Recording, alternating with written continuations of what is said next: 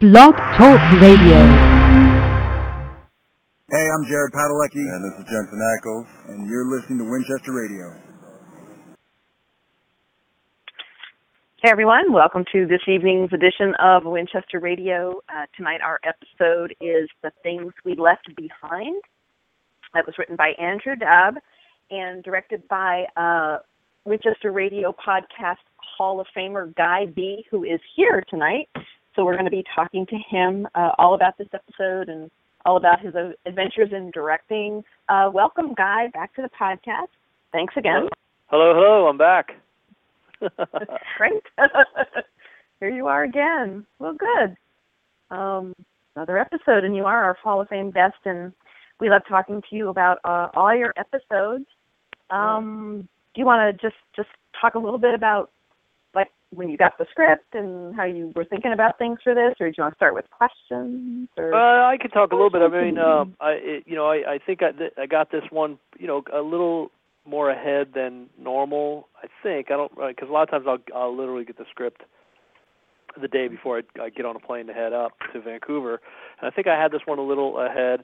What's great about a show like Supernatural has been going so long is that they sort of know what their paradigm is as far as like what the page count and the scene numbers and how to make a perfect schedule, and they got down to a science after 204 episodes, and now more of that.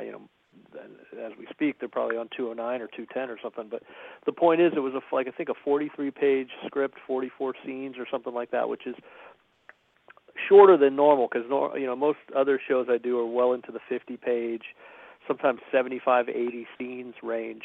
Now, a scene can be just one line that'll say "car drives by." That could be a scene, or it can be 4 pages of people talking at a bar. So scenes are a little deceptive as far as like gauging how long the show is going to run, and even page count as well. But the nice thing and the point is that Andrew gave me a nice streamlined, down and dirty script.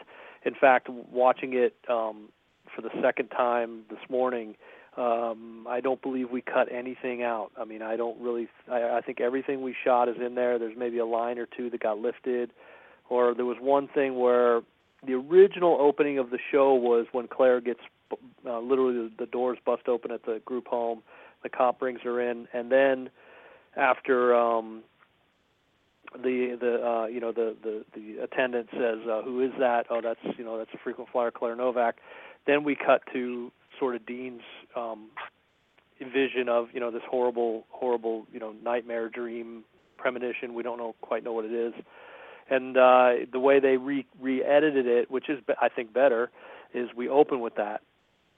So the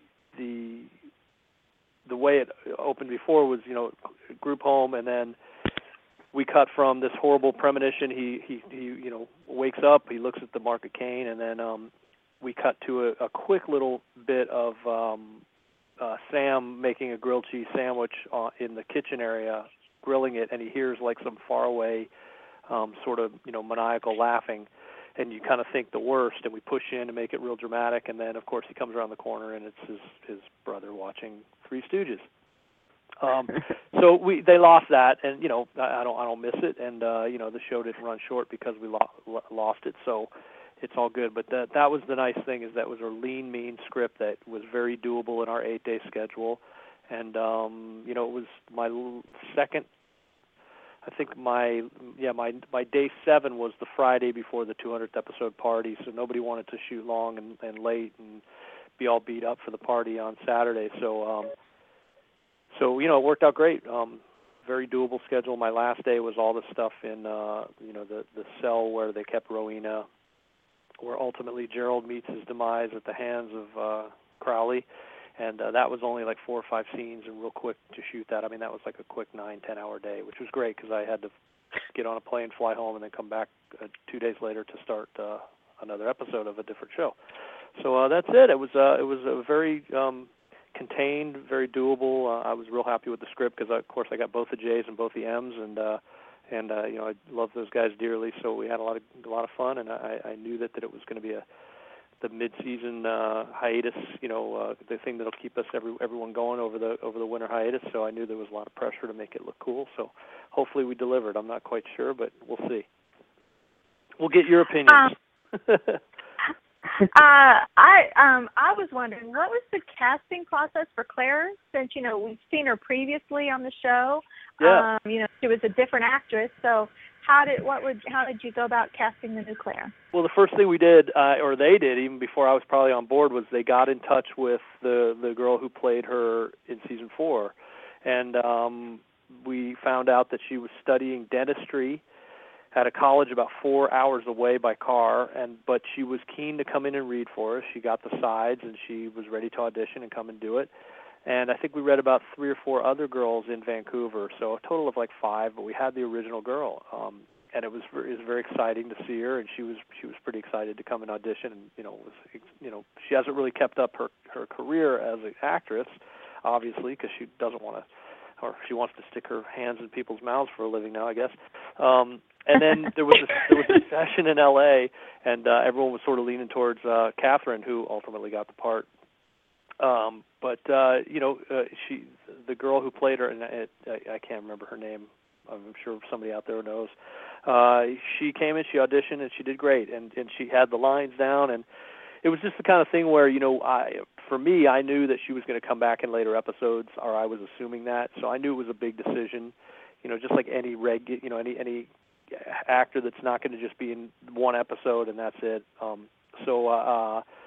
The consensus was that Kathyrn sort of fit the bill in all the different ways that she needed to. So she came up, and her first day, I think, she flew in, and then her first day to go through a wardrobe, and we wanted to test the hair and makeup. We wanted to test the braid. That was something that Andrew had pointed out from another movie, which slips my mind now too. Sort of the braid, and we tested a nose ring. We tested tattoos on the wrist, on different areas. The thickness of the eye makeup. I sort of had this concept that she should kind of look like Taylor Momsen, who's she's the lead singer of this group called Pretty Reckless, but she's also to interrupt you, that's exactly what she reminded me of. Yeah, well, that was, and then when exactly reminded me of Taylor Momsen. Yeah, so when Kathyrn got to our stages, it was our first day, and I think we were actually shooting the Men of Letters, watching Three Stooges on the laptop scene. When she came by, they dragged her in there to say hi to us. And the first thing I did was I dragged her off to the side. I go, first of all, you're going to have the best time of your life. First of all, this is going to be the most fun. You're going to laugh. You're going to laugh till you cry, and I just pray that you can keep it together in front of these clowns, because you have scenes with all 3 of them and you're in trouble. But we're going to have fun. It's going to be great. And then I said to, because we had already had meetings, with Sabrina, hair and makeup, typical kind of meetings, and we send pictures back and forth. So we kind of killed the idea of it being too the eye makeup being too raccoony and goth, and kind of split somewhere down the middle. And but when I mentioned to Kathyrn something about sort of the Taylor Momsen vibe, she was like, "Oh my God!" She goes, I like her, and I'm I kind of had thought that myself. So it's funny that you should say that too. So we kind of went with a few of those those clip-in earrings up her ear there, and because I think maybe she had one real piercing, but that was sort of the look we came upon, and so she came and did that, and we sent all those pictures down to Jeremy and Bob and everybody, and we all kind of agreed that this is the Claire, 17-year-old Claire in a group home look, and I'm happy with it. I mean, sometimes you watch it back later and you're like, oh, we shouldn't have done that, or we should have done this. And I even think if I would have stuck to my guns and really insisted on a nose ring, I mean, I would have gotten vetoed, because I guess we all kind of agreed that if your eye is drawn to it, in other words, you never want your props or your wardrobe or your makeup or anything to upstage you. So I'm kind of glad we did, because I know I probably would have fixated on that a little bit.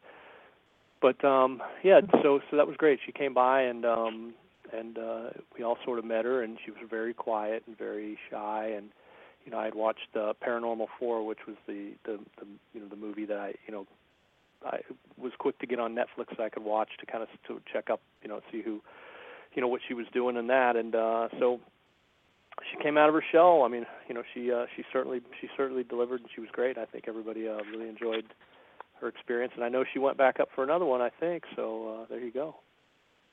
I think you're going to see more Claire. I thought she was fantastic, and the scenes where they kind of blended from the younger Claire to the current Claire.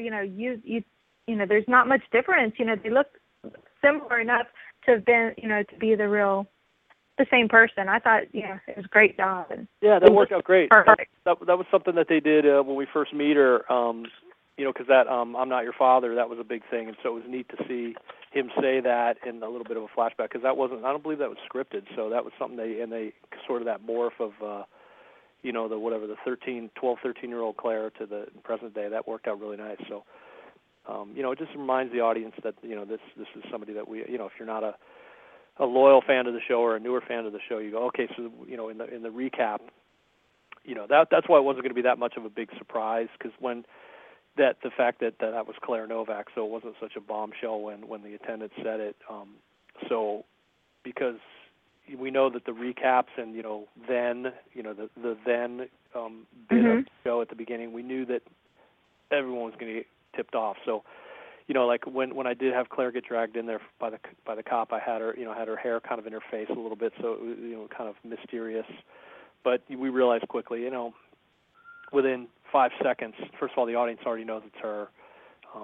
They got a spoiler, in the teaser, and within 5 seconds, you're going to see her face when she delivers, her line to, obviously this is somebody that, or a place that she's been to frequently, so she knows the players. Anyway, yeah, so there you go. Kathyrn Love Newton, she did great, and I'm glad she came back to do another one, at least one, maybe more. I don't know. You'll have to see. Young Claire was played by Sydney Imbo. Does that sound right to you? I looked it up. Yeah, Sydney. Yes, sweetheart. And I think she drove 4 hours from like Kelowna, which is like way in in the interior where she's studying dentistry. Yeah. We all were hoping that it would work for her, and just that's kind of the way it is. And again, there's only so much I could say about who I preferred, and but I think Kathyrn did so well. It's like now you look back and it's like, we're all sort of glad that it went the way it went. No regrets. Mm-hmm. And in this episode, you had the unique position of directing two characters that we've only met once, but were very pivotal, which was going to be Claire, and then for Crowley's story, Rowena. Yeah, and then how amazing is Ruth Connell? She's so fantastic. It's funny. My first day, we did all the stuff in Men of Letters, and then we went over to Crowley's. For lack of a better term, it's the his man cave. It's where he has this big chair. So we shot those scenes. So the last thing we did that day was Ruth being hauled in there, Rowena, and that's where she said, that's where she insists on calling him Fergus, and he says it's Crowley. Anyway, so we did those two scenes. The first one with Gerald, where he says,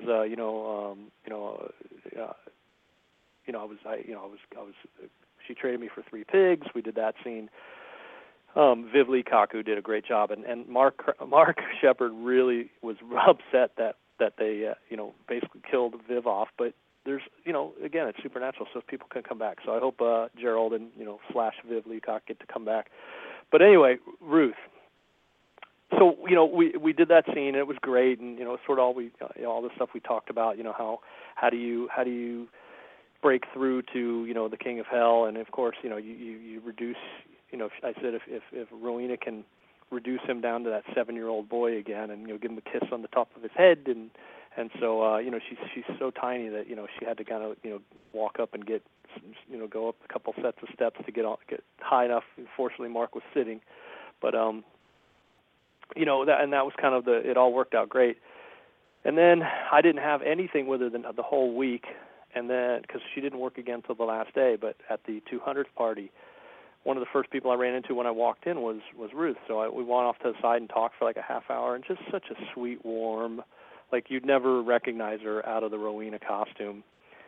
She's the opposite of sort of the mean witch that she's sort of coming, or is what Rowena is supposed to be. So yeah, great, awesome, and I hope, I don't know, but I hope they have a really fun arc for her this season, because she's dynamite. I think anything they give her, she'll do great with. And her chemistry with Mark is fantastic. Yeah. Those two are really, really. And it's an interesting episode because their story is so separate from everybody else's, so very separate within this. And yet, because of their chemistry, it doesn't pull you out of it in any way. Yeah, exactly. And I think, I think Mark really digs her, and I think it's coming across. At least for the scenes I did with them, I think it really came across. And it's just we just scratched the surface of what those two are going to do as a team. Separately, I don't know. I honestly don't know. And as a fan, I can't wait to see what's coming down the line for both Rowena and Crowley together. It should be fun.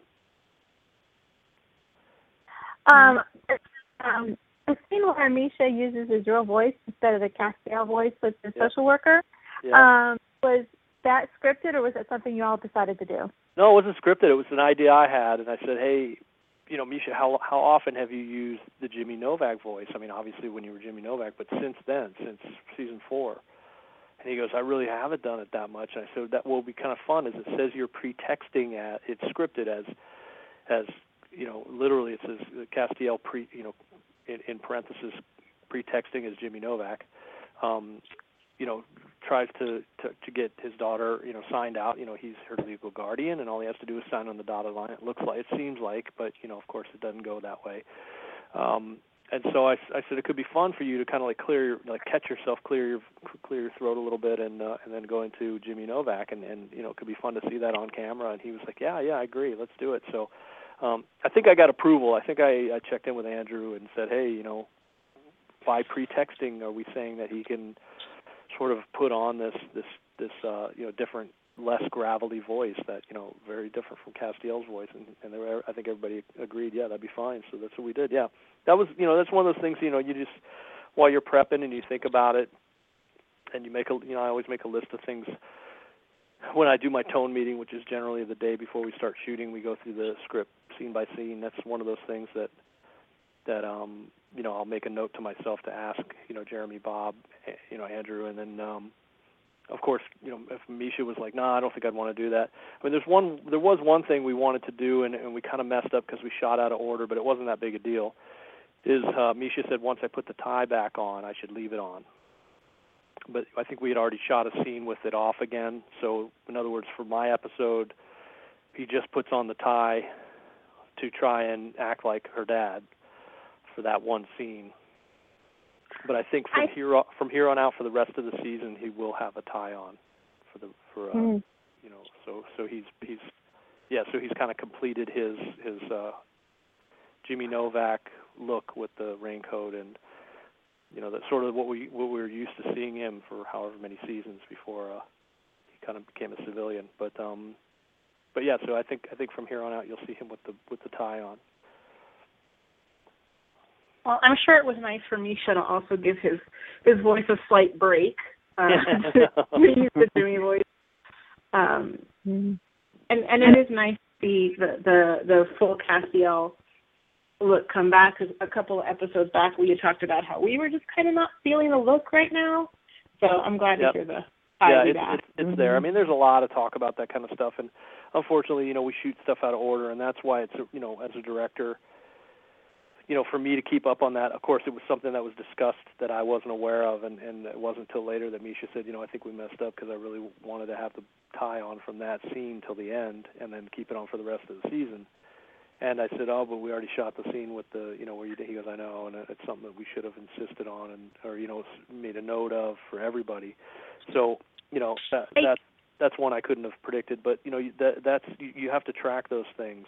Like when Claire gets up to excuse herself to go to the bathroom, typically you wouldn't take your coat and your messenger bag with you. But I said, well, you're going to jump out the back window and get the hell out of here. So it has to be organic. Also, at the same time, you're going to pickpocket him to get his wallet, and so there's a lot going on. So that's all that stuff you have to track. And of course, I have a prop department and a script supervisor, and first assistant director that hopefully is watching my back and everything. And and every once in a while something will slip through, but I think we did good on this one. I feel pretty good about all the continuity, and there was something cool where when Claire was when we first meet her and she's punching the column, the cement column. we kept touching up her knuckles, her red knuckles, and I was like, I don't know if it's ever going to pay off. I don't know if we're ever going to get a shot. And of course, when we start on her in the diner, she's sopping up ketchup with French fries, and then she kind of put her elbow on the table, and you see nice red knuckles. So I was happy that there's a way to incorporate that and keep that continuity going. I'll say as a viewer, the tie thing not being throughout the whole episode, to disagree with you and Misha. I actually think it's a good thing because he's not quite there yet within the episode. Yeah, I didn't think it was the end of the world. That's what I just said. I said, look, you're pretexting as a dad, and that was sort of her idea. If an adult father would have a tie, so if we can put it, and so I said after that scene, in fact, we let the camera roll a little longer, and you see him once he realizes he's not going to get out of there. Misha reaches up and loosens the tie again as sort of a button hook, exclamation point to the scene. Of course, we cut out of it quicker because that's like visual shoe leather for us to linger too long on a scene. But it wasn't the end of the world. It wasn't anything scripted. It was something that Misha had talked about, but hadn't we hadn't as a group talked about it and tracked it. So nobody was looking out for it. So when we shot that scene out of order, it wasn't until later that we realized, oh man, you should have had if you wanted to do that, the blue tie, the tie should have been on scene-wise from the office scene on, but we have already shot something with you, not with the tie. Anyway, it wasn't the end of the world. Like I said, I'm going to disagree. I'm going to disagree with Misha on this one and say it worked out. I think it worked out better. But for the episode, I think it worked out better. Yeah, because he'll come back from the this winter hiatus, and he'll have the tie on for the rest of the season. I think that's the vibe, but anything could have changed. Who knows? I love the fact that he'll be wearing the tie that Claire gave him. I like that. Yeah, there's always that those kind of things where you go, okay, well, she says, do you own a tie, or do you have a tie, or whatever her line is at the end. I mean, I like that little that smash cut from do you have a tie to literally him clawing, trying to loosen this tie, like kind of get it back to how he was comfortable with it. That was a nice directorial, nice hard cut, and that was how I had always read it and saw it, and it worked out fine in the episode. But where did he get the tie? Who gave him the tie? Did he go buy? I mean, and it doesn't matter. It doesn't. It's like one of those things where if you want to analyze these things to death, I mean, you can poke holes in any story, but yeah, whether she, however he got it, and so it was a nice little touch, and it was just sort of teasing the idea that he's going to complete the Castiel look or the Jimmy Novak look pretty soon, and so yeah, I think it all worked out in the end. I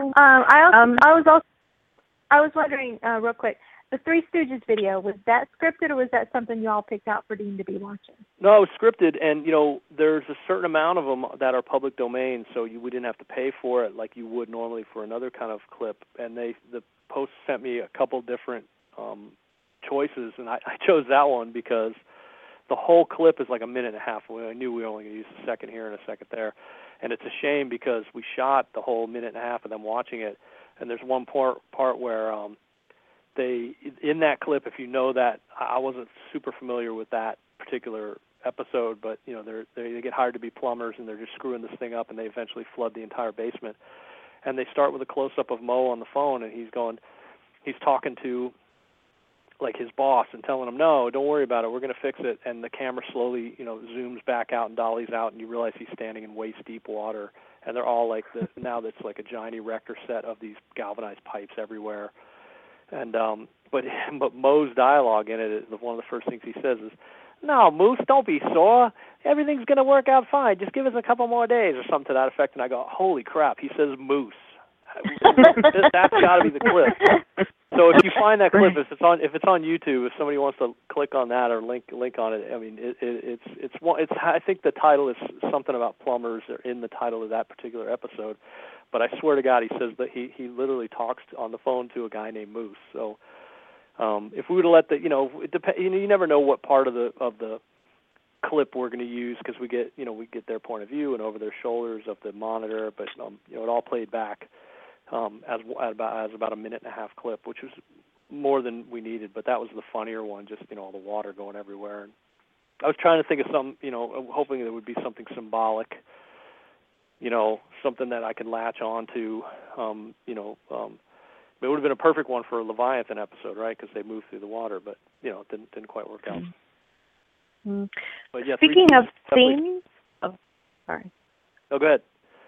I was just going to say, speaking of themes, you usually have kind of a running motif in your episodes, like the water. So I was wondering, what's the motif for this one? Well, when I first read it, and Randy and his house and getting these kids to steal for him, I'm like, holy crap, this is Oliver Twist. This is great. And then I really couldn't find, other than and it was sort of scripted that way when we first meet Randy, Rourke Critchlow, who's an old friend, which I had no idea in the casting process. He's an old friend with Jensen from their soap days.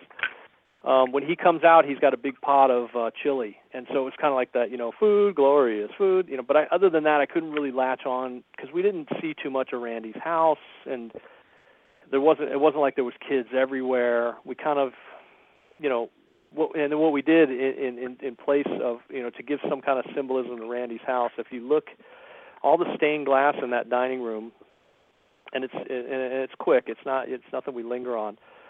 Jerry Wanick, who again is like I'm such a big fan of, and who always comes through with really cool stuff. If you look in the stained glass, they're small. They're Mark of Cain's. They're in the stained glass is the Mark of Cain. So look again, and it's mostly in big wide shots, like when Claire first comes home and she sees Randy being all these tough guys around him, and then later when the boys break in and get Claire out of there, you'll see it. It's kind of it's pretty subtle, but it's there. No, but the main one I stuck with, which we did some good continuity, was again any kind of like white, bland, institutional kind of thing. One of my top 5 movies is Cuckoo's Nest. So we latched onto a bunch of cool like Cuckoo's Nest ideas. You can't really see it, but Ronald, who plays the male attendant at the group home, his name tag, I think it was either Scanlon or Harding. It was one of the characters' names in Cuckoo's Nest, because remember there was Martini was Danny DeVito's character. They all went by their last names, and Billy Bibbit, of course. So it's nothing that we ever got too close on the name tag to read it, but it's there. When they find Dustin outside when he's on his way to his job at Wiener Hut, and they catch him on his way in, and Dean comes walking up with the end of the hot dog that he pops in his mouth, and behind them is a real hobby store. And by the way, the guys they bought all kinds of drones and stuff between takes. They were running in there and throwing their credit cards down and buying helicopters. It was crazy. Cliff was making runs to the car with like boxes and boxes of like drones. And we're kind of we were upset with them because they didn't have a 67 Impala model, and the guy says, "Believe it or not, we did, and we're sold out." So I believe that. He redeemed himself. But that hobby store, we couldn't use the real name of the hobby store, so we made it McMurphy's Hobbies, which is R.P. McMurphy. That was Nicholson's character. Right. The Tiki Bar, if you look at on the glass behind the bartender, it says the Tahitian Chief, because the chief character was, I guess it was Will Sampson played Chief. So there's some names and some, there's some stuff that we again, I like to be subtle with that stuff and not make a big deal of it, because you don't. There's my 8-pound watchdog just saw the UPS guy go by. Go get him, Stella. As a storyteller, you don't want to get too sidetracked by that kind of stuff and shoehorn it in too much. So it's there and it's subtle, but again, this is such a good script as far as our guys, that I didn't really need to do a lot of that. The Tiki Bar, it's a real Tiki Bar, and we just embellished the crap out of it with, every kind of coconut and, little grass skirts and umbrella drinks, and we did everything we could. We even put Susie Hinton in the back there. She's back behind Jared and all of his coverage. So I would say there's some Cuckoo's Nest stuff, and there's a little bit of Oliver Twist, and then look for the stained glass Mark of Cain's in the stained glass, because they're definitely there. I was happy about that. Again, when I block these things out, it's like, if we get it, great, but I'm not going to go out of my way. I'm not going to make a meal out of something that is subtext. And So I'm always happy when they get in there, but I'm glad that I don't go out of my way to make it all about the subtext and not the real thing, which is right in front of my face, and which is really the important thing, which is kind of telling our story with our guys. You mentioned we're talking about Randy, the food, glorious food. And the running theme is, it seems to be that Dean is eating a lot in this episode. Was all the eating scripted? Yeah, well, 2 of the 3 things, yes. The grilled cheese was, and I had said something about that, on Twitter, or I guess I was live tweeting it. It was like not that we did a lot of takes, but we had so many of these fresh, right, hot off the skillet grilled cheese sandwiches that every time Jensen took a bite, they were kind of rough on the roof of his mouth, and I don't know if he was literally bleeding, but it was definitely the roof of his mouth was all scraped up and scratched up. It's like there's other, when you eat Captain Crunch or something, that happens, and it's like you suffer for good food sometimes. That was a real thing. That was scripted, and definitely like he realizes Cass isn't going to eat his burger because I don't believe Castiel eats right at all. So So that one was scripted that he realized he could take that opportunity. Of course, Jensen always brings this idea. He looks around the room before he swaps place with him. I always love those little things that he adds. And then of course the one that I wanted to add, I think Robin and to Jensen said, hey, outside the Wiener Hut, guy wants to eat a wiener. He's like, another. Why do I have to eat another hot dog? Why do I? So he comes to me and goes, why am I eating again? And I go, well, it's a little bit of a. For me, it's just a fun motif. I'm a big fan of motif as a filmmaker. That that things, there's a given to any character that and I could give you a million examples, but anytime there's a burger or pie or going back to like season 7 with the turducken sandwich, there's I love those motifs. And I said, but the other thing is you don't have to eat the whole hot dog. It would be as if you guys knew that Dustin was going to show up for work at some point. You're staked out in front of the place. I mean, he's a scrawny little kid. He's not going to come with guns blazing. So all you have to do is just confirm that that's who he is, and he's got his name tag on, so you're going to know. So we don't really need all 3 of you bracing him. It was scripted that Cass puts him up against a wall and lifts him off the ground, a la Darth Vader. I said, but what could be fun is that, right as they realize that that's the kid and Cass puts him up against the wall, you're coming out, you might as well sample the local cuisine here, why not? You're coming out and you're just popping the dregs, the last bite of the hot dog, and you've got the paper, they call them, the hot dog boat, the thing that they serve it to you in, and you just crumble that up and you say, somewhere in there, that last line, which is I do what he says, that was all scripted. And, of course, Jensen makes it so great when he crumples it up. Sam looks over at him like, what are you doing? And he gives him, like, the thumbs up, and that was all Jensen. And, again, I'm biting my lip behind the monitor trying not to laugh.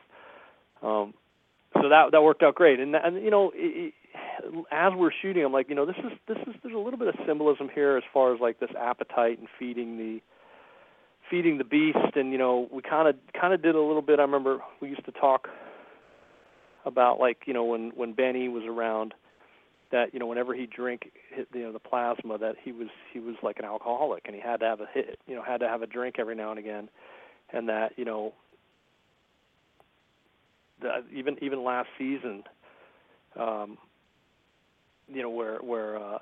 that we kind of treated, there was Dean had like a bit of an addiction, so.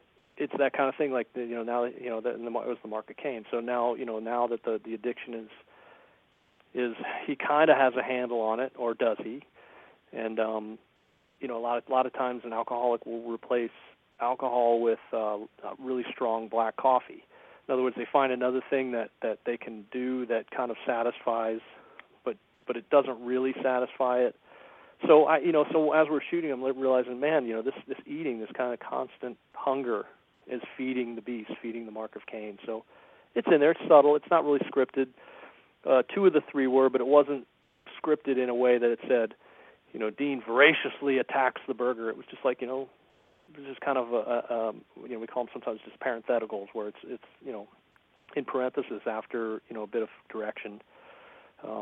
It'll have Dean, and then it'll say eating a burger in parentheses. that's it. And it wasn't anything more than that in the script, but again, it's sort of another little subtext thing that I think worked, and was a bit of a happy accident. Wiener Hut was scripted. It was again, it's in our universe, a la Biggersons and Gas and Sip. And for this one, we created a new one called Snack and Sip because we realized that we didn't really need her to knock off a gas station. It just, she just had to go to that little convenience store, which, by the way, was 100% manufactured by the art department. All those, they call them gondolas with, the food and the coffee setup and the cash register and all that. That's something that Supernatural owns because they've done so many of these. So all we had to do was find a blank, empty storefront, and we created that entire, with Margie Cool signs and whatever. We created that out of nothing. And again, it's a testament to Jerry and his team that are able to say, we look at real convenience stores, and then he's like, well, if it's all the same, we can create 95% of what's in this convenience store, and everything's cleared, everything's movable. The owner of the place isn't going to freak out if we want to move the cash register because it's ours. We own all of it. It's it's sort of something that is part of the the lexicon of what Supernatural has over 10 seasons acquired. So that was great. Again, shout out to Jerry and the guys for that, the ability to put that together. I think one of the best scenes ever in all 10 years of the show was the scene in the Tiki Bar when Sam and Dean are telling the John Winchester CBGB story. Yep. Can you tell us about filming that? Was the story scripted? Did Jared and Jensen ad-lib any of it? No, but, right before we shot it, Misha pointed out and got approval from everybody that, because originally it was like, he says I think Dean says CBGB or CBGBs. That's what I used to refer to it as. And it says that Castiel gives them a blank look, and they tell him, well, it's a seminal punk rock club where the Ramones got started, blah blah blah. And Castiel goes, if I have all this super knowledge of, all this pop culture reference knowledge in my head now from last season, I would know that. So I could even cut him off, and I could almost take the line. And so he got approval to do that, and so it worked out great because we gave the guys the realization that, sometimes we don't have to describe these things like we had to, in seasons past. But no, that was pretty much scripted. It was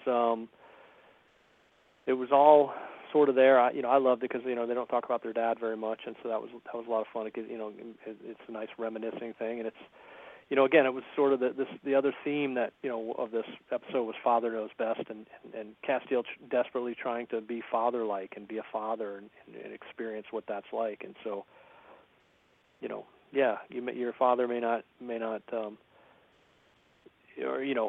where he says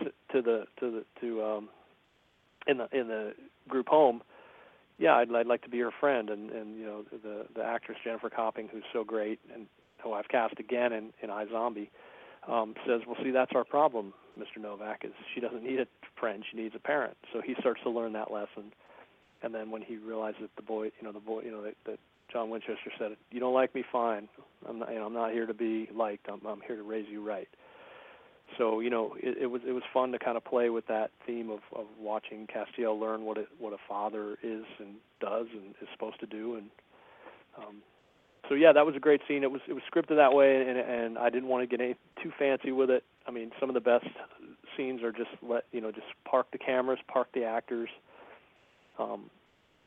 We decided on, instead of the guys ordering foofy drinks or ordering them and then sending them back or whatever and looking at them sideways, it's like as soon as they sit down, we should just order 3 whiskeys. So I think that was an ad-lib that Jensen threw in there. And then, at the end, they all kind of took their shots, and, that's the way we ended it with another round.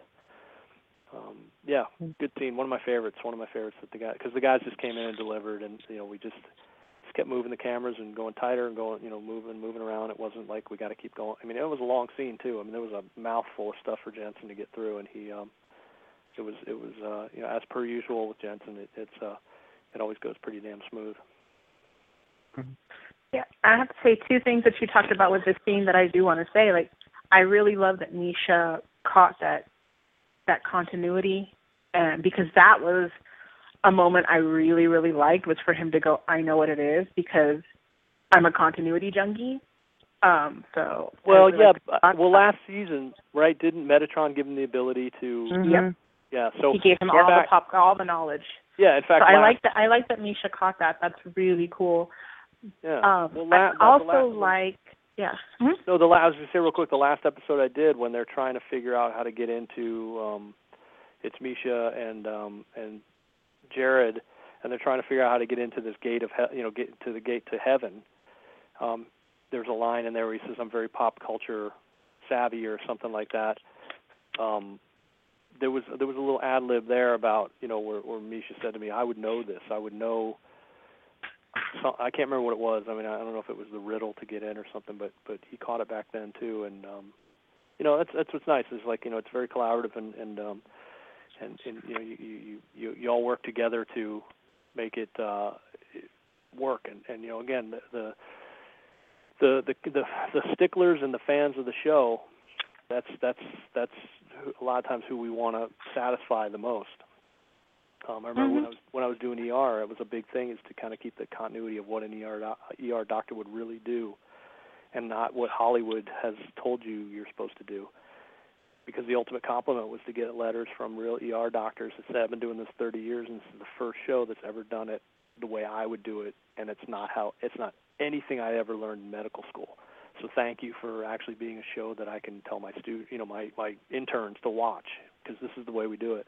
And so I think it's the same way. I mean, I think we're all, as fans of the show, and of course the guys, I figure that the two J's and the two M's own it. That's they own the show, and so nobody wants to get caught with something that is a glaring continuity. I mean, sometimes it happens, and that's just because 200 something episodes, is there's going to be something that doesn't track always. But I think by and large, everybody's really protective of making sure the continuity is as good as it can be.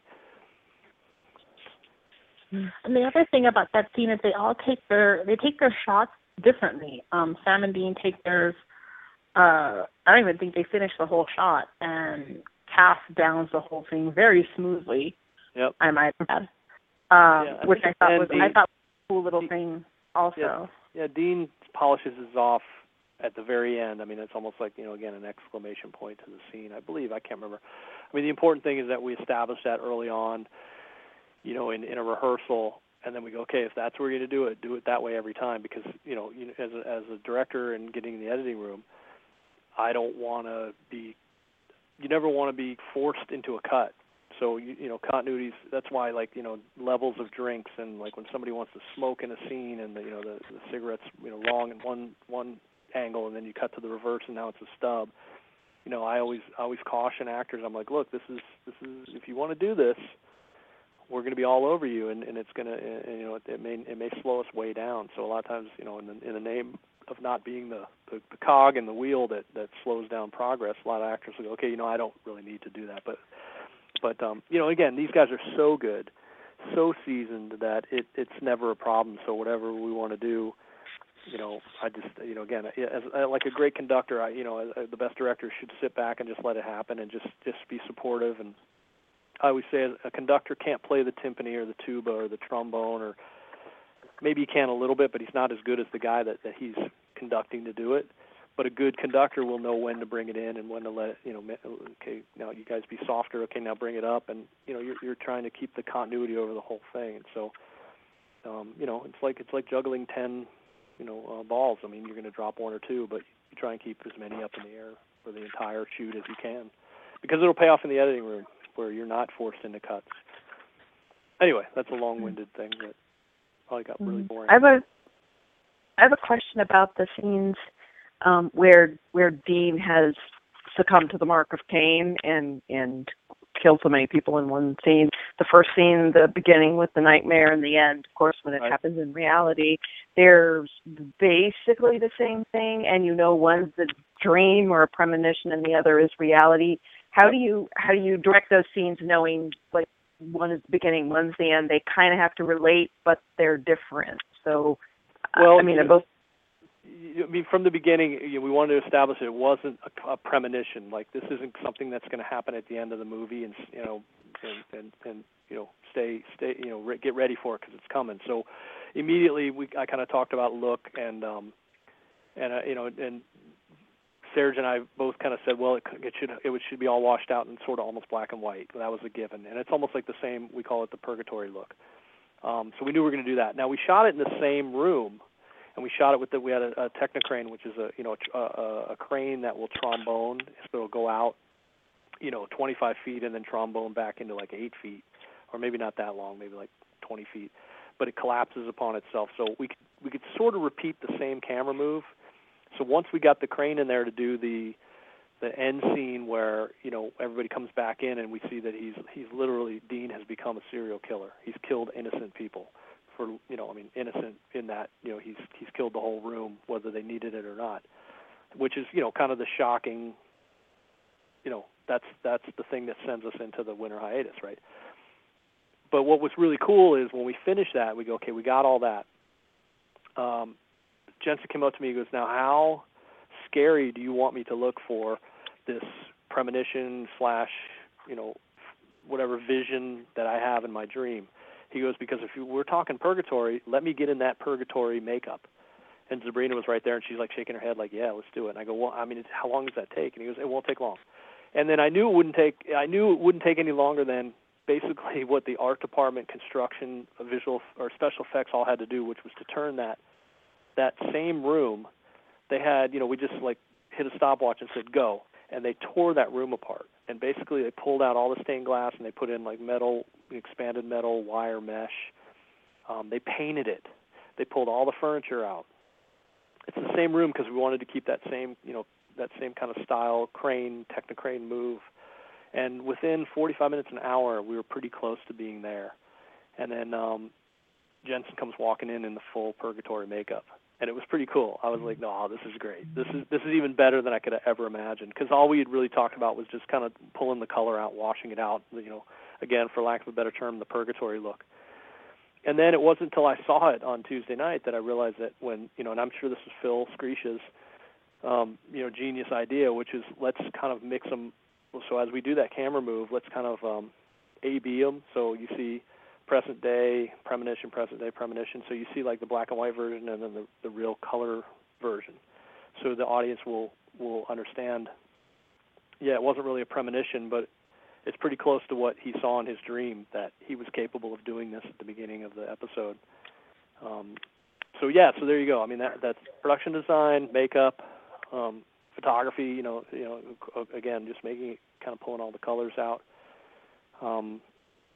It was a blast to see that transformation happen, to go from whatever Randy's living room and dining room and turn it into kind of this hellish, indie, neutral, place. We don't know where we are, and we shouldn't know where we are. It's just a bad place. I think the visual effects or special effects guys even like wove like vines through the expanded metal, like like some old vines had grown into this place, and it's pretty cool. It's pretty great. So that was sort of the idea that it shouldn't be, the audience shouldn't at the beginning go, oh, are we going to eventually see this room and Dean, with blood and on his hands and on his face and on a knife and all that, or is this strictly just a bad dream he's having because he's under the influence of this mark? And I think it worked. I'm happy with the way it got, it all kind of came together in the end. I have a question regarding the same scene, and I'm glad that this was brought up. Like, 'cause I saw you talking about it on Twitter, about the line that Jensen utters about, I didn't, I had to. Right. And you that you had him purposely mumble it, and that it's up to interpretation. Yep. Which I like. But I want to know you, not as director, Guy B, but as I'm watching this episode, Guy B, and I don't know what's coming next. What was your interpretation? That something took hold of my body, and I wasn't myself, and I did this, and now that, because the whole thing was when Claire comes back in, that's why we had to have her come back in. I mean, that was a lot of debate about, I could see Sam getting the vibe in the car. That was the slow motion turn, like, oh shit, something's not right. He should be firing up the Impala. We should be getting out of here now. We got what we came for. Let's get out of here. And when he realizes, oh shit, and then we knew we were going to do like a hubbub in the room, in the house, that gets his attention, like, oh shit. But the thing that kind of snaps Dean out of the whatever the hold of this thing that took over him, which probably doesn't make any sense, but whatever took him over that made him turn into the serial killer, the piercing scream that Claire screams, is the thing that snaps him out of it. Because I said there's no way that as a father you would there was a suspicion that there was going to be some nastiness in this room, that you would let your daughter go all the way back in there with you. And honestly, Sam would have said, you guys stay here. I don't, whatever. But that was the device that kind of snapped him out of it. And my interpretation was, as he got snapped out of it, he looked around and realized, oh my God, I just killed all these people and I don't remember doing it. It's like a blackout drunk. It's like there's all kinds of cases of, DUI, drunk drivers that have taken out, rows of mailboxes, and they wake up the next morning and the cops are there and they look at their cars all dented up and they're like, sir, we need to speak to you. And they're like, oh, I don't even remember driving home. So people black out and are still capable of being very physical. So that was what I had always interpreted. And of course we cover ourselves, and we have one that's scripted where it's very clear what he says, and then I had him do a more mumbly version where it should be kind of left up to interpretation. I always think, what do you think? Because, I'm sure there's a cross-section of the audience that's like, well, we never saw what happened. Maybe somebody else did this and put the knife in his hand. There's all, your mind tends to go crazy with these things. And it's because I remember somebody else said on Twitter about how come we didn't get to see the fight. And I was like, well, maybe there wasn't a fight. And it's also a lot more cinematic when it's implied. And I think anytime the audience sees the aftermath, your mind is always going to go to a darker place than could really, than what happens in real life. In real life, you see that stuff, great, and we see it all the time on the show. We don't hold back on cutting people's heads off and putting angel blades through people's faces and all that. So it's almost refreshing to not see it and have you interpret it, what happened in your head. It's just more cinematic, and so I was really happy that it was scripted that way. And again, we got a nice. Clean. I don't know. Whatever he said, whatever the script was, and I had him do a very mumbly version. I knew that they could always dub it in post or loop it, because I know we had enough to cut back to Jensen or back over Jensen to Jared, and also I had that shot of Misha where because earlier in the episode he goes, if something goes wrong, you got to kill me, you got to take me out, throw me into the sun, whatever it takes, but I don't want to live like this. So you see Castiel grappling with that, like, oh my God, he's asked me to kill him, and now I have all the proof in the world that I need to, that he warned me, and so now that I have to do that. So that was another good cliffhanger too. Is Castiel going to do what he asked him to do? But anyway, hopefully that answered that question. It did, and I think that you mentioned Claire, because my first thought when they let Claire come back with them, and the whole point, her coming, her screaming, and them still staying there, my whole thought was, get her out of here, get her out of here, get her out of here. Yeah. So, and that's a good, because you should feel that way. Yeah. And, that makes a lot of sense. And because seconds earlier is when he gets her in the backseat of the car. He goes, you okay? And she says, yes. And you realize that's the first time. I had her lean into him like, oh, my God, Castiel he's a father. And this episode's going to end great. Dean's going to jump in, fire up the Impala, and say, let's get the hell out of here, and we're going to see him go off into the sunset like we've seen so many times. And, of course, that's we all have that rug ripped out from underneath us, which I love. And, that was always the other thing. It's like, well, Sam would never leave his brother behind. And I was like, well, true, but if it's supposed to all happen, and the way we'll cut this together, it's going to appear like, and we even have Dean say, guys, go, and you see him backing out, and then you see the bad guys that are around Randy start to walk forward, and that's when he makes that one move up, and he says, don't even think about it. And of course, as an audience, we just watched Salinger upstairs just get his guts kicked in by Claire, so you're assuming he's out. And out of nowhere he comes and puts the beer bottle over his head, and so that's those great horror movie things you steal where the person you think is dead in the other room now has come back to life, and so I think it all worked. there was worry about it, among some certain people on the crew, like, well, why Dean would never, Sam would never walk away without Dean, and Dean would never do that. And it's like, well, yeah, but you at the same time, it's like it's going to cut together fast enough where I don't think it's going to. Sam thought I thought Sam probably thought Dean was right behind him and didn't realize it. Yeah. Yeah, and that's why I had him. He looks back at Claire and Cass. Okay, that's good. He looks over the driver's seat. Where the fuck is he? He should be right here.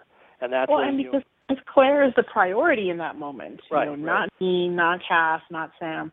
Yeah, I mean, if Claire you notice, is the actual priority. They even backed into the driveway because they knew they wanted to get in and out quick. They didn't want to have to do a K-turn in the middle of the street with these guys who have guns and knives. Right.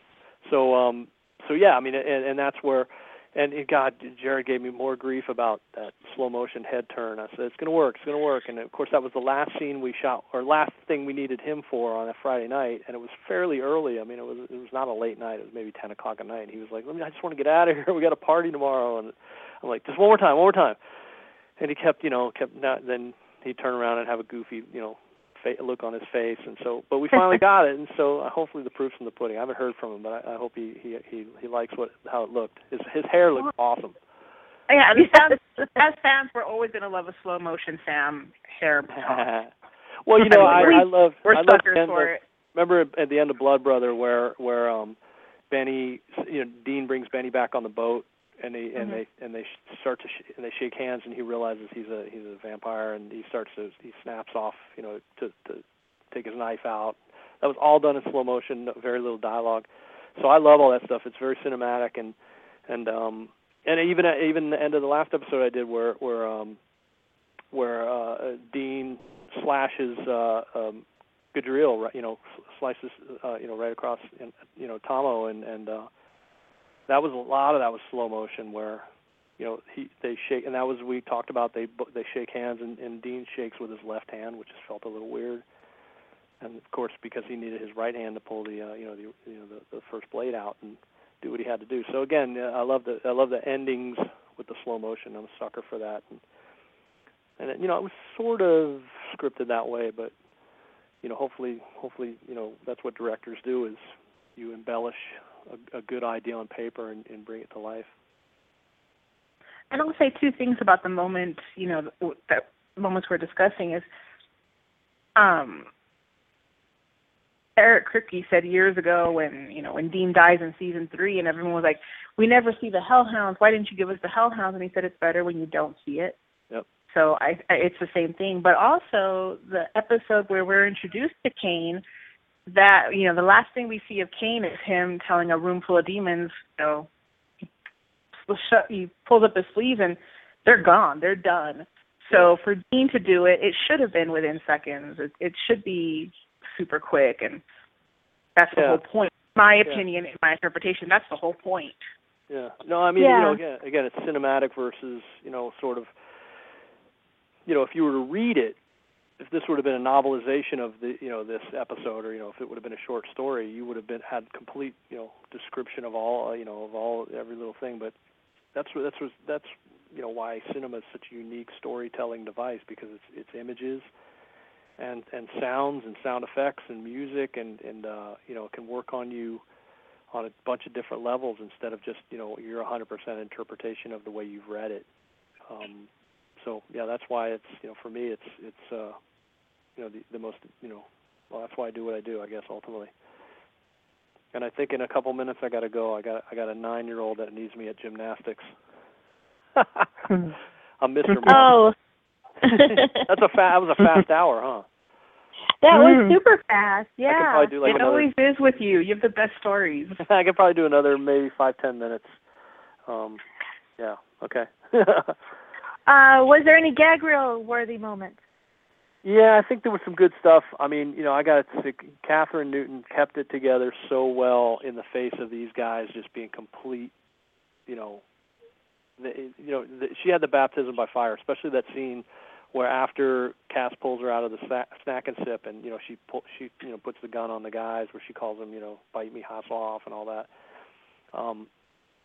They were just completely trying to screw her up, and she did great. And I'm so proud of her. I said, man, you really could have.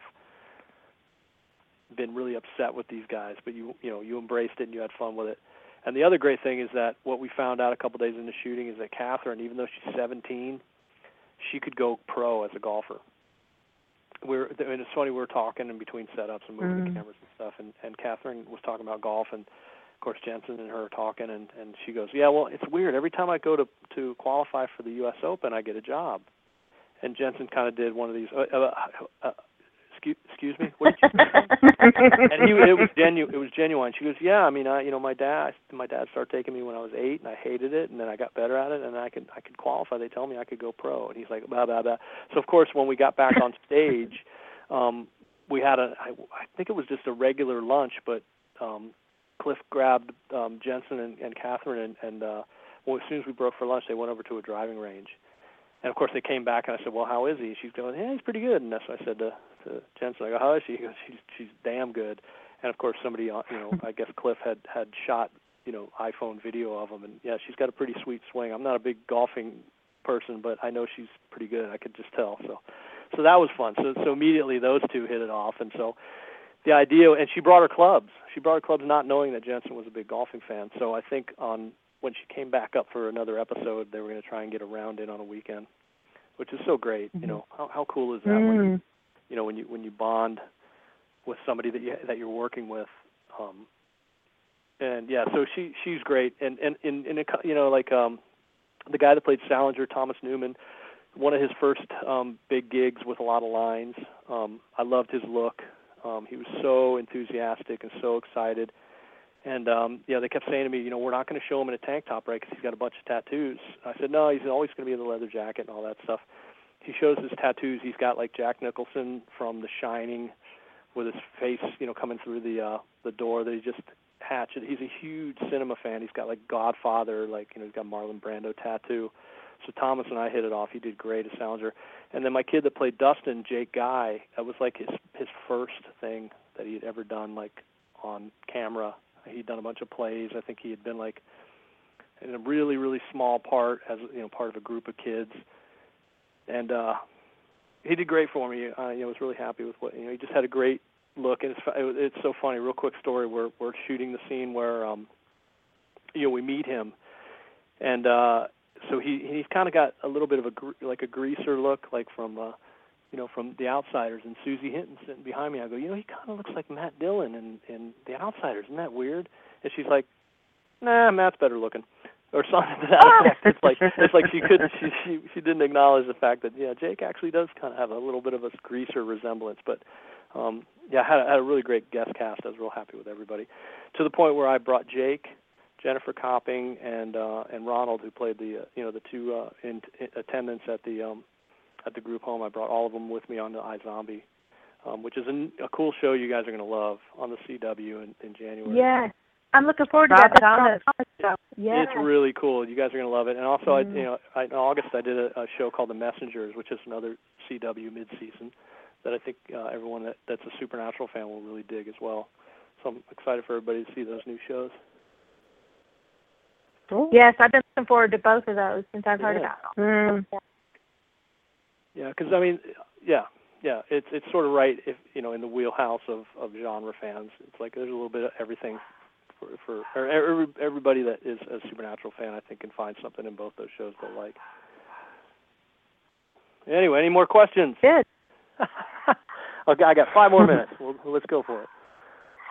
Okay, let's see. Let me look at my questions. I got a list here. Let's see. We answered most of them. And by the way, look, anybody that has a question that I didn't answer or just wants to elaborate, always ask me on Twitter. I mean, I'll always answer you back. The only and don't take it personally if I don't. It's only because life is happening and I've got to do something, or but I'll eventually try and get to everything if you guys want to send me stuff. So go for it. Speaking of Twitter, Dogpaw DK wants to know what was the hardest scene to film. It wasn't anything too super difficult on this one. I mean, maybe just all the stuff with Dean with the dead bodies. Ultimately the last scene, just that changeover and trying to make it work and do what I wanted it to do, which is so the audience will go, I've sort of seen this before in a different way. Again, a lot of it was achieved through the photography and the makeup and stuff. But I think that just because when you're dealing with prosthetics, you got to send actors out to trailers, and you got a bunch of extra makeup people on the set that day, and because we filleted, like we had like big body pieces and stuff like guts hanging out and stuff. It was pretty great. And throats cut. I think Rourke had a big nasty slit throat. And that stuff just takes time, and you're always you gotta always be aware of the clock and how many hours you have per day to achieve the work that's on the call sheet. And but that I'd say just that whole sequence, both of them, the premonition and the real present day stuff was tough. And I have one last quick question before you go away. Go for it. Because there's been a little bit of debate. Because you can't ever tell with Jared, Jensen, Misha, Mark playing on Twitter now, all four of them together. Mm-hmm. You can't always tell easily what's truth and what's them screwing with each other.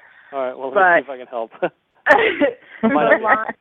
The line that Cass says, where he said, Dean says midlife crisis, and he says, "I'm very old. I think I'm entitled." Mm-hmm. Jared said that was ad-libbed, but of course, was he just teasing Misha about his age, or did Misha really ad-lib that line? No, that was scripted, and I think Jared was walking around with him. Yeah, thought so. I thought so. I saw some debate. Yeah, because Misha's really old. He's like 40. He's like an old guy compared to those 30-something. Yeah. No, I love that. It's always, we all joke around about, like, the CW casting. It's like, and then, there'll be some wise old professor at the college, some old guy, I don't know, like maybe like 43 years old. And I'm like, you son of a... Yeah. I figured it was scripted, but I just, for all the people out there who had the question, I figured we'd have it answered just while you're here. Yeah, I don't remember there being a ton of ad-libs. I mean, it was pretty straightforward. It was nice because again, it was a party atmosphere. In fact, when we were shooting all the scenes, where Cass was trying to get, all the stuff with Jennifer Copping, the nurse, and sort of a Nurse Ratched vibe to her too, if you look at her hair, a la Cuckoo's Nest. Those two scenes, and the one where Jared is pretexting as the detective. While we were shooting those scenes, a giant bus pulled up, and Eric Kripke and all the Warner Brothers executives. I don't think Mark Pedowitz was there, but it was definitely Peter Roth and like his whole team, and they all got out of the van. And there was a giant. Somebody posted, I think Rosie posted a picture, because they made directors' chairs up for all of them. There must have been like 15 to 20 of these directors' chairs. And we were in a little place, so nobody really got over my shoulder. But that's intimidating. That's daunting, knowing they're all watching the monitor.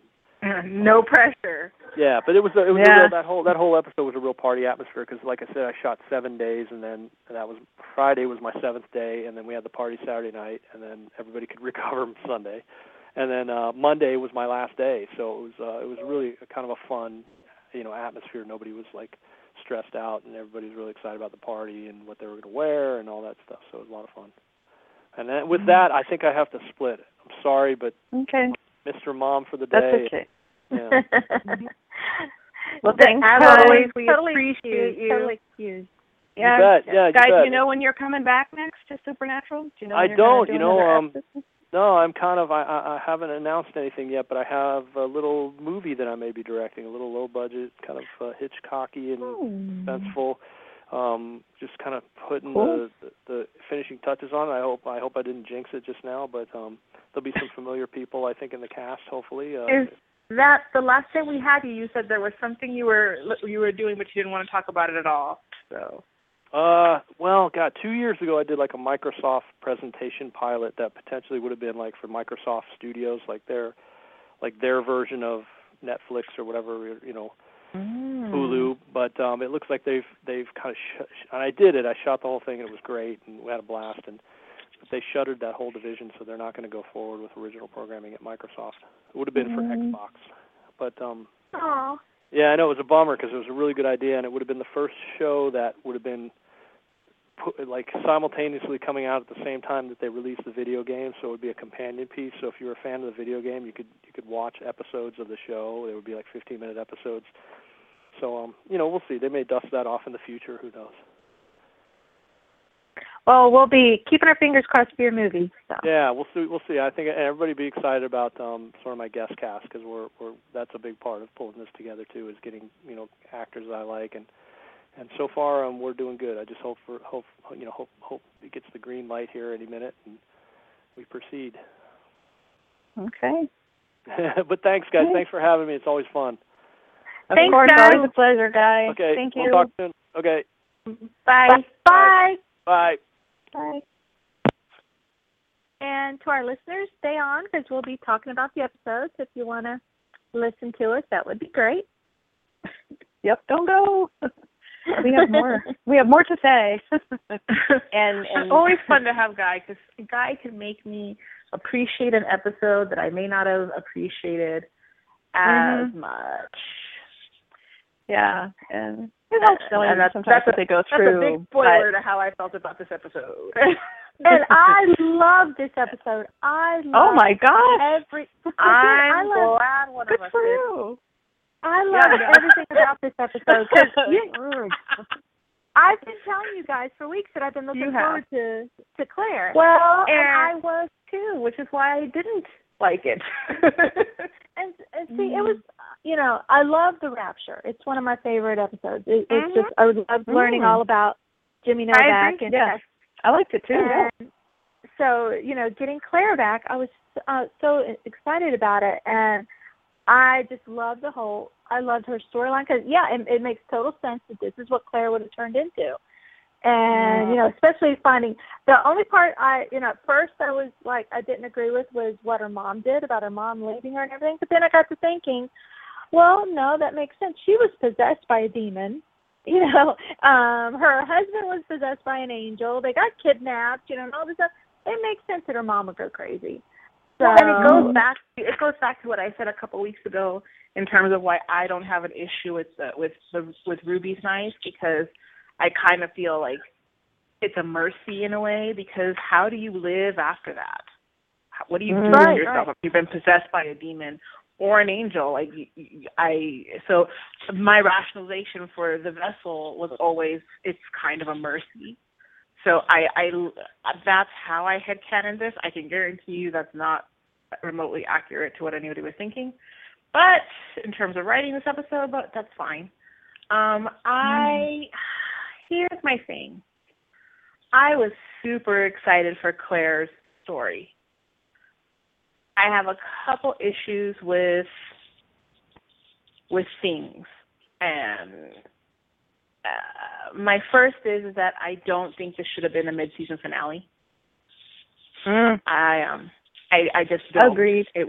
It didn't have, and not because of, and not necessarily because of the content. Well, and the content, but because it just, for me, did not have the drama that I felt it should. There were lines that Claire said that I thought were really well. They were good lines, like when she tells him, when they're in the alley, and she's telling him how he's ruined her life, and when she turns the gun on Sam and Dean, and she recognizes them, and that whole scene really should have been. It was well directed. It was the dialogue that fell flat. The words were right, but there was something off about them, and I wanted to feel more for her. And I feel like part of it is that I would have really liked for her to not have been the typical bratty little shit. I think that would have made me feel a little more in line with her, other than, had she not gone through this, her character would have been that kind of shut up kind of character. And the only thing that brought it back is she's gone through, and I don't think we got enough of that. And again, because there was too much in the episode and also not enough for me. And like I said, partly, I really think this episode had no business being the mid-season finale. None whatsoever. I definitely agree with that. This was very this was very much I don't want to say filler, because it wasn't filler, but this was a middle of the first half, middle of the second half kind of episode.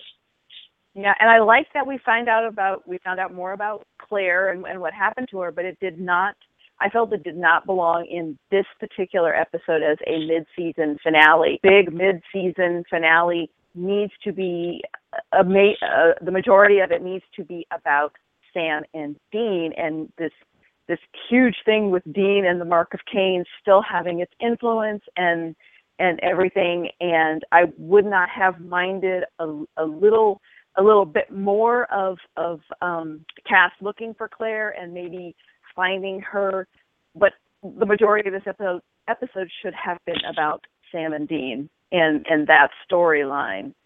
I just felt Claire's parts were kind of mad to me. I mean, and she's angry at Cass, and she's got reason to be. And I thought a lot of what she had to say was good and right, but I don't know, it was just too much. It was just too much in this episode. The line where she says, "I pray to you," and he says, "I know." That moment should have. Yeah, and again, the words were right, but there was something about that moment that didn't have the impact that it should have for me, because I thought, oh my God, again, for all intents and purposes, I didn't get enough of.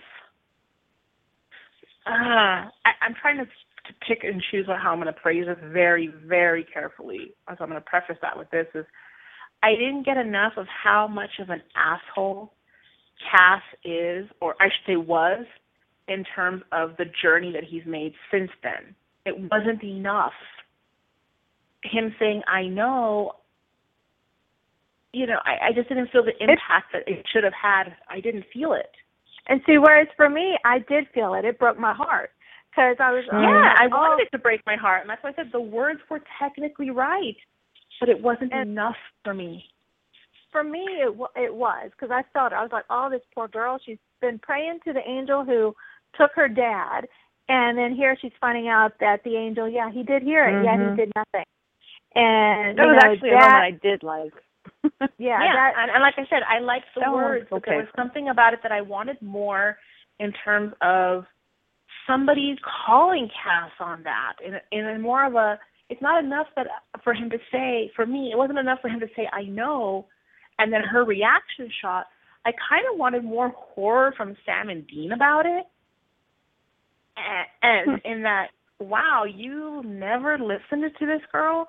And the fact that, she prayed to Cass and he's never mentioned it. He's never even batted an eyelash. He clearly ignored her for 6-7 years. And yet Sam and Dean pray to him and he's like, "Yeah, what's up? What you need?" I wanted more horror from them about that. Wow, this is our friend? Wow. I wanted that. I also felt like, their reaction. They also prayed to Cass and he didn't show up.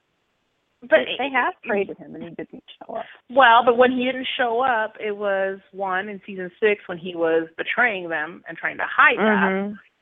Right. And usually the few times where he doesn't show up, it's because he's in the middle of something. But really, the only time he didn't really, really show up is when he was trying to BS them for a whole year.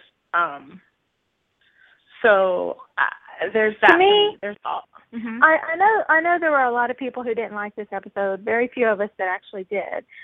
Yes, but walk to me, alone. it felt very much a supernatural episode to me because one, supernatural, saving people, hunting things, the family business.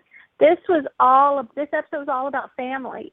I mean, it was all about the family business. We had, Claire and Castiel, that family right there. We had, Sam and Dean talking about, telling a John story, which when is the last time we've heard, a John story? I don't think we've ever heard a John story. And, I mean, there was just, then Claire had her little fake family with Mike Horton from Days of Our Lives. And, it was just family everywhere. And, like, I've heard some people say, but there was nothing supernatural happened in the episode. Well, remember back the Benders? That was people. That was nothing supernatural in that episode either. However, the point of the Benders was that it was an anomaly. We did have supernatural things in this episode. We have the Mark of Cain. That is not normal. That's a supernatural thing. We have a story of Castiel's an angel. That is a supernatural thing. And I just, but those are all constants. the people those are that are constants.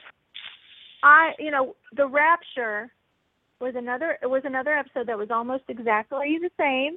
And so I think, once every 3 or 4 seasons to get an episode about Castiel, Jimmy Novak, and his family, I see nothing wrong with that. And I don't either. I have no. That's not my issue with this episode. That is not my issue. My issue is I don't think an episode focused on Castiel or his family or anything like that belongs as a mid-season finale. I'm sorry. And that's another thing. And I get that people disagree with me on that, and that's fine. You can disagree, but it is my opinion as well.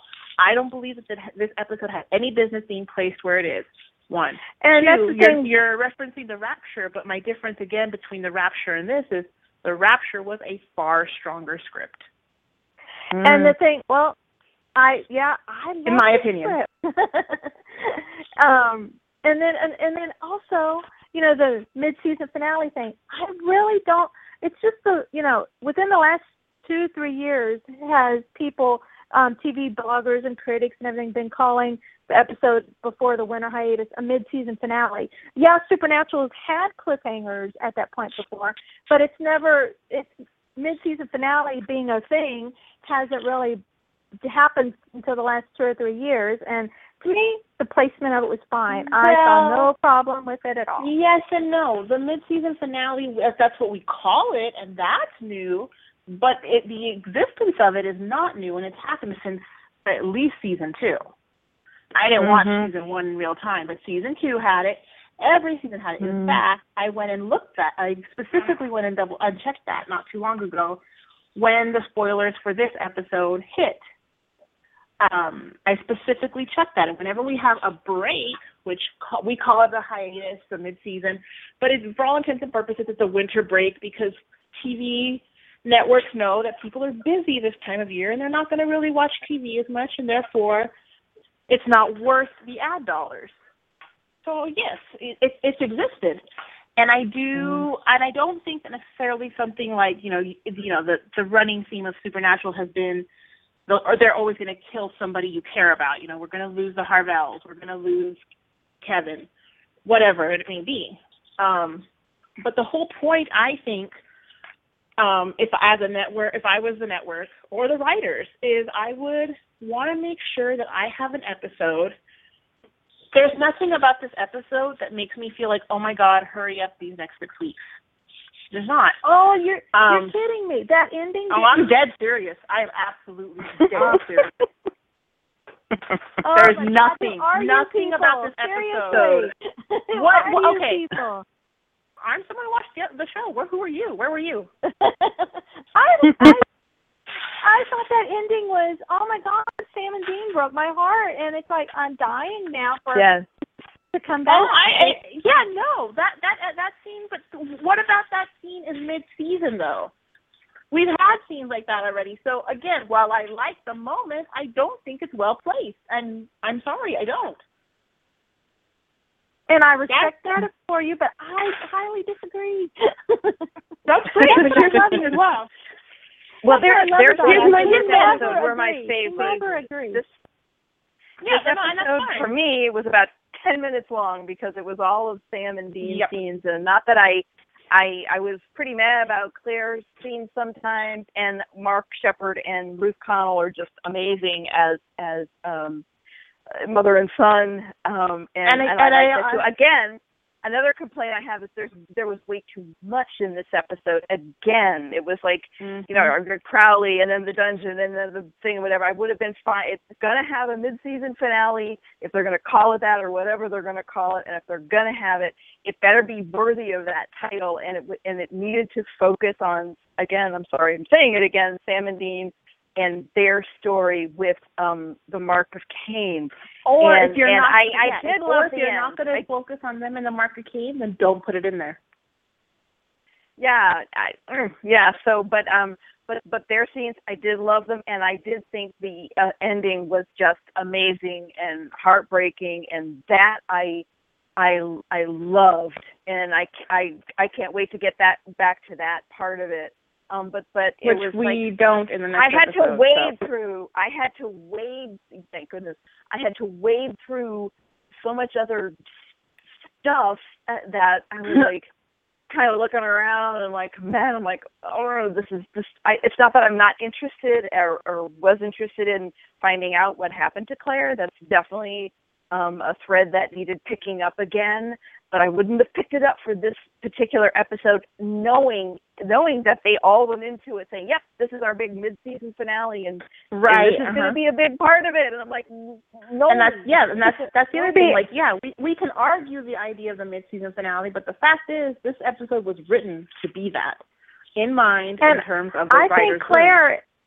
We already know Claire's coming back. Guy talked about it, so we already know Claire's coming back. It's been a long-term spoiler. So I think she's going to be a big part in the story, and I think that's they introduced her in this. But it wasn't in this episode. So again, my focus is this episode, not what's going to happen. Well, I think for what's episode. going to happen in the future, things had to be set up in this episode, though. Okay, well, if we were on Twitter, I would be sending you my lower your expectations gift. First of all, because yeah, fact. Also, here's a couple of things I'm going to say. I'm going to start off with the funny thing, and it's going to be really mean. And Andrew Dobb, if you're listening, both the things I'm about to say are going to be really mean. But technically, one of them I didn't say, so we'll go with that. As we were watching the episode, I was watching it with my mother. Usually we watch together, but circumstances, I watched it, and then she just watched it yesterday, and I watched it with her. And about halfway through the episode, she said, "This is boring." And I said nothing. And about near the end again, she said, "I'm not crazy. This is boring, right?" And I just looked at her and I said nothing. And then when we got to the end credits, I turned around and I told her, "Fun fact, this is the same guy who wrote Bloodlines." And she said, "Well, no wonder I was bored." And then she went, "Wait, they didn't fire him after that?" Oh dear. Because she's not in fandom, she doesn't care who hears her. But the only time anybody ever knows what she says is if I say it on the podcast. So, she doesn't listen to us, so that's fine. She doesn't know. And he also wrote, he wrote Reichenbach this year, which was that's probably great. My very favorite episode of this season. I was not okay, and I'm going to talk about that because I had a conversation with two different people about this today, or in the past few days. Everybody was really excited about Reichenbach. And here's my feeling about Reichenbach. I think it was technically the best Miss Arc episode we've had this season. I do not think it was that great of an episode. I think it was okay. And I think what makes that episode is the fact that it's technically the third episode that we had with Jensen being Demon Dean, and I think that's the point where he really got a feel for it, which is is sad because it's for him the last episode he got to film being that character.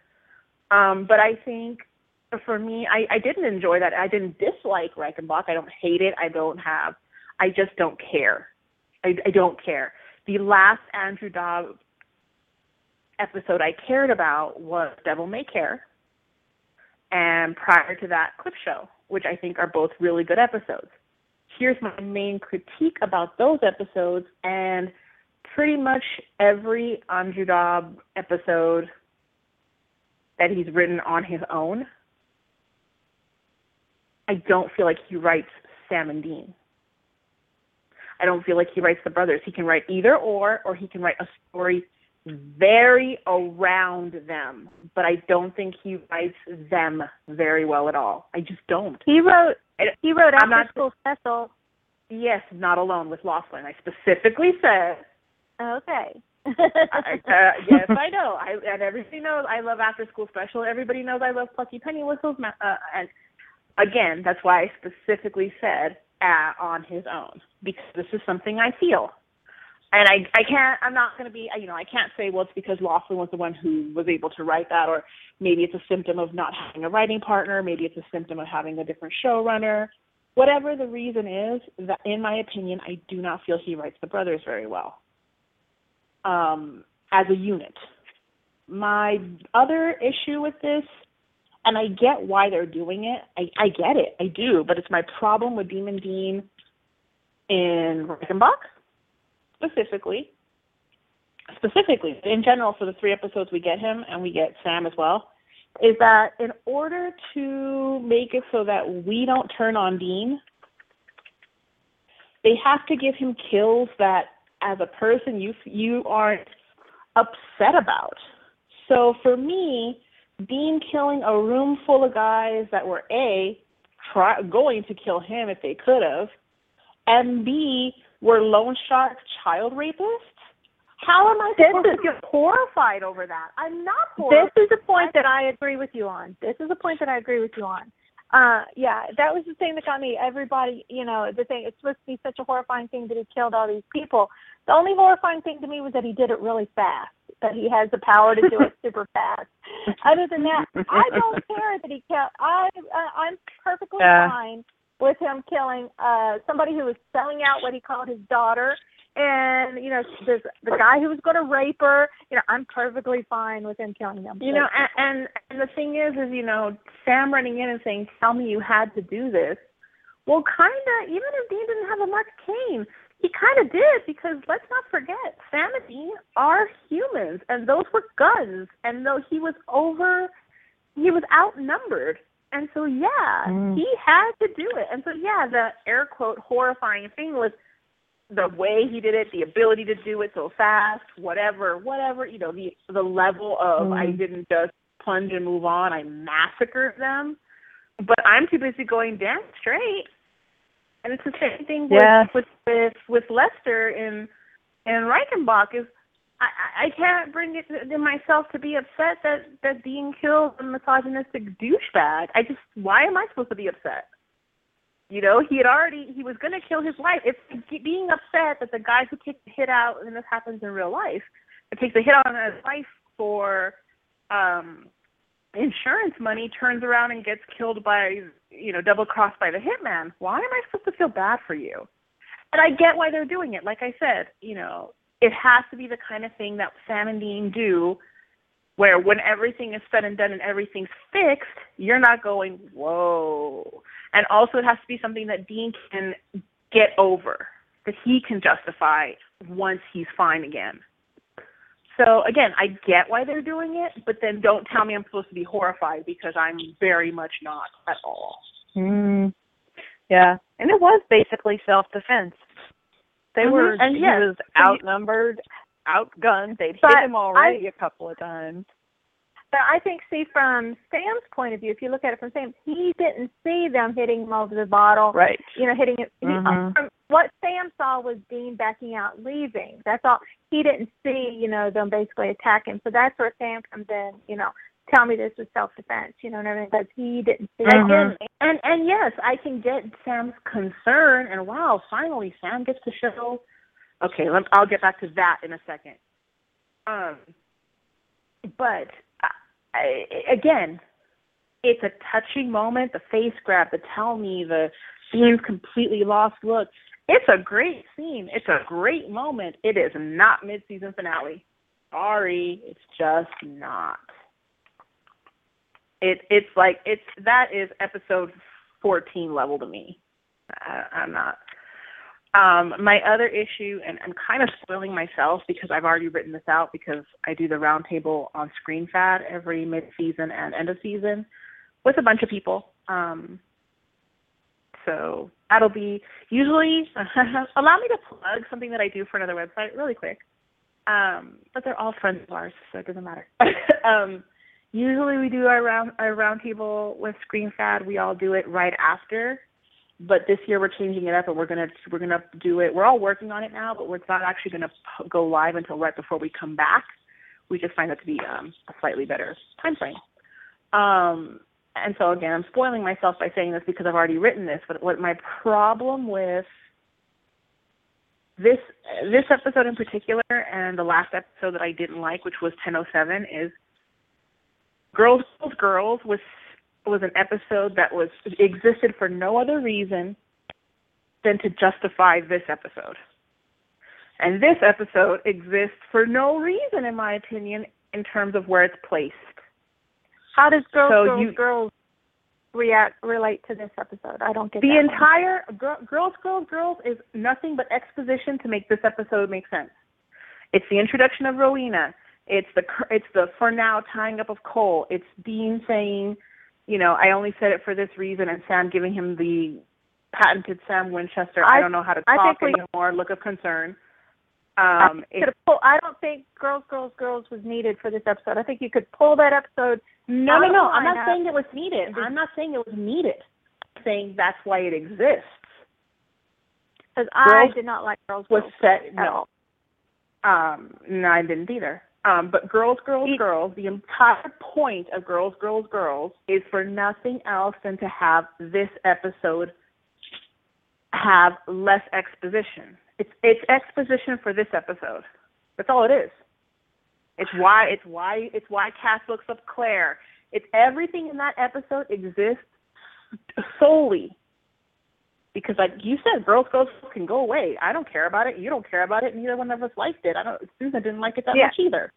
Each individual reason, right? It was just too many of them in one episode. Right. Why was it too many? Because the only reason that episode exists is that this episode doesn't have to have exposition and can go straight into those storylines. That's it. That's the only reason for Girls. I resent that. I resent that you have to have an entire bad episode in order to set up a mid-season finale that I feel does not live up to what the Claire storyline felt like. I'm not even going to say what I wanted because this was pretty close to what I wanted. Like I said, all the words she says, they're technically right. It's off. There's something that lacks impact for me. And it just, and then again, what are Sam and Dean doing other than facilitating Cass? A guy who knew enough to find her in a group home, but is a supernatural being and couldn't find her after that he needs to call 2 humans to do it for him? Whatever. Again, that existed solely so that he and Dean could go have lunch so that Dean can tell him, if I go crazy, kill me. I don't want moments that exist for just a moment. Don't set up an entire scene for one moment. Don't set up an entire episode for moments in another episode. I think it's lazy. I'm sorry, but I think it's lazy. I also didn't like the way Sam and Dean reacted to Cass asking for their help. I mean, they were so rude. They were so horrible. They were rude and mean, and I'm like, my God, he's finally trying to make this right, and she is family, and really, you guys aren't familiar with dropping everything to do something for a member of the family, And not never only done that. Last week we have them go asking about Alex, but this is, here's Claire, who they know Cass ruined her life, and they literally say, for some chick you met once. And it's okay. Yeah. Here's the thing. When Dean is really callous about it, I thought, ooh, it's a Martha Kane thing. But no, then Sam turns around and is callous too. And I'm like, oh, then, wow, these are my heroes? These are my heroes of this story. I'm appalled. Like, it was just, no. I really wanted to like this episode, and I really was just all over. The nicest way I can put it is I'm disappointed. And the redeeming quality is the acting, and Guy. That Guy was able to make this work as arguably well as it did, and I think that's for me. Mm-hmm. That is 50% Guy, 50% the actors, and 0% the writing. And I'm the opposite end of the coin. Okay, I'll say 10%. I was disappointed. 10% the writing. I was disappointed in finding out that Dean the theme of eating through this episode was not written in as a reaction to the mark of Cain or and trying to feel normal when he wasn't. And I'm like, the writer had I did not put this in, and it was Guy Exactly. That's why I say you have to attribute it to Guy, because it was not even a thing. Clearly, it's something that Guy took into consideration, and they added it for that reason, and Jensen was on board with it. But it's something that didn't occur to the writer. I know. The fact that Misha has to come in and say, no, I know pop culture references. And then in that case, I'm not even asking you to remember something from season 2. I'm not even asking you to remember something that's a year old. I'm asking you to look back 6 months and to the episode. You're asking a writer who's been there for years. He's not a new writer. Exactly. And I'm only asking you to look as far as the episode that's one episode before the one you wrote, or 2 episodes before the one you wrote? No, wait. Metafiction is 21, right? So I'm only asking him to look back 1 episode before the episode he wrote, which was the end of the season, which were climactic, air quote, episodes. And you shouldn't have to have, in my opinion, I'm very grateful that we have actors that are so in tune with their character that they're like, no. However, your actors shouldn't have to be that in tune for the minutia. That is a writer's job. That is what especially not especially a well experienced writer for Supernatural. And a co-executive producer. Yeah, I agree. So yes, on levels like that, especially when you find out the things that are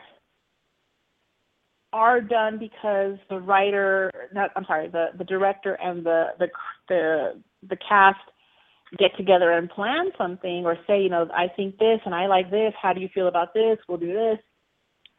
And it is kind of hard when you're in fandom in general, and the curtain gets pulled back a bit for you. But it's disheartening to find out that those are things that were not caught or thought about in the writer's room. It's disheartening. Yeah, at least in the writing, because so many the people on set seem to have such care and attention to detail. Like, I love that the mark of Cain was in the stained glass windows of Randy's house, and altered slightly so they weren't exact. But that's a great detail. It's something you only catch a glimpse of, and that's only one of many. I mean, Jerry Wanick and his crew are just miracle workers, and I'm like, boy, I don't know. I wish sometimes the writers were as attentive, and they work hard, and there's a lot going on, but still, there's a lot going on in Vancouver. I won't let it go. Yeah, and I love Guy saying, "Oh, it was a great short day. It was 10 hours." I'm like, exactly. And rain or shine. Here's the thing: rain or shine, Supernatural is a show that has never, ever, ever shut down for a day. They don't care if it's raining, if it's hailing, if it's beautiful and sunny and you want to go to the beach. Oh, you're sick. It does not matter. Supernatural goes on. Other sets do say, this is not the ideal weather for today, so we're going to wrap it up. Supernatural doesn't do that. And I also,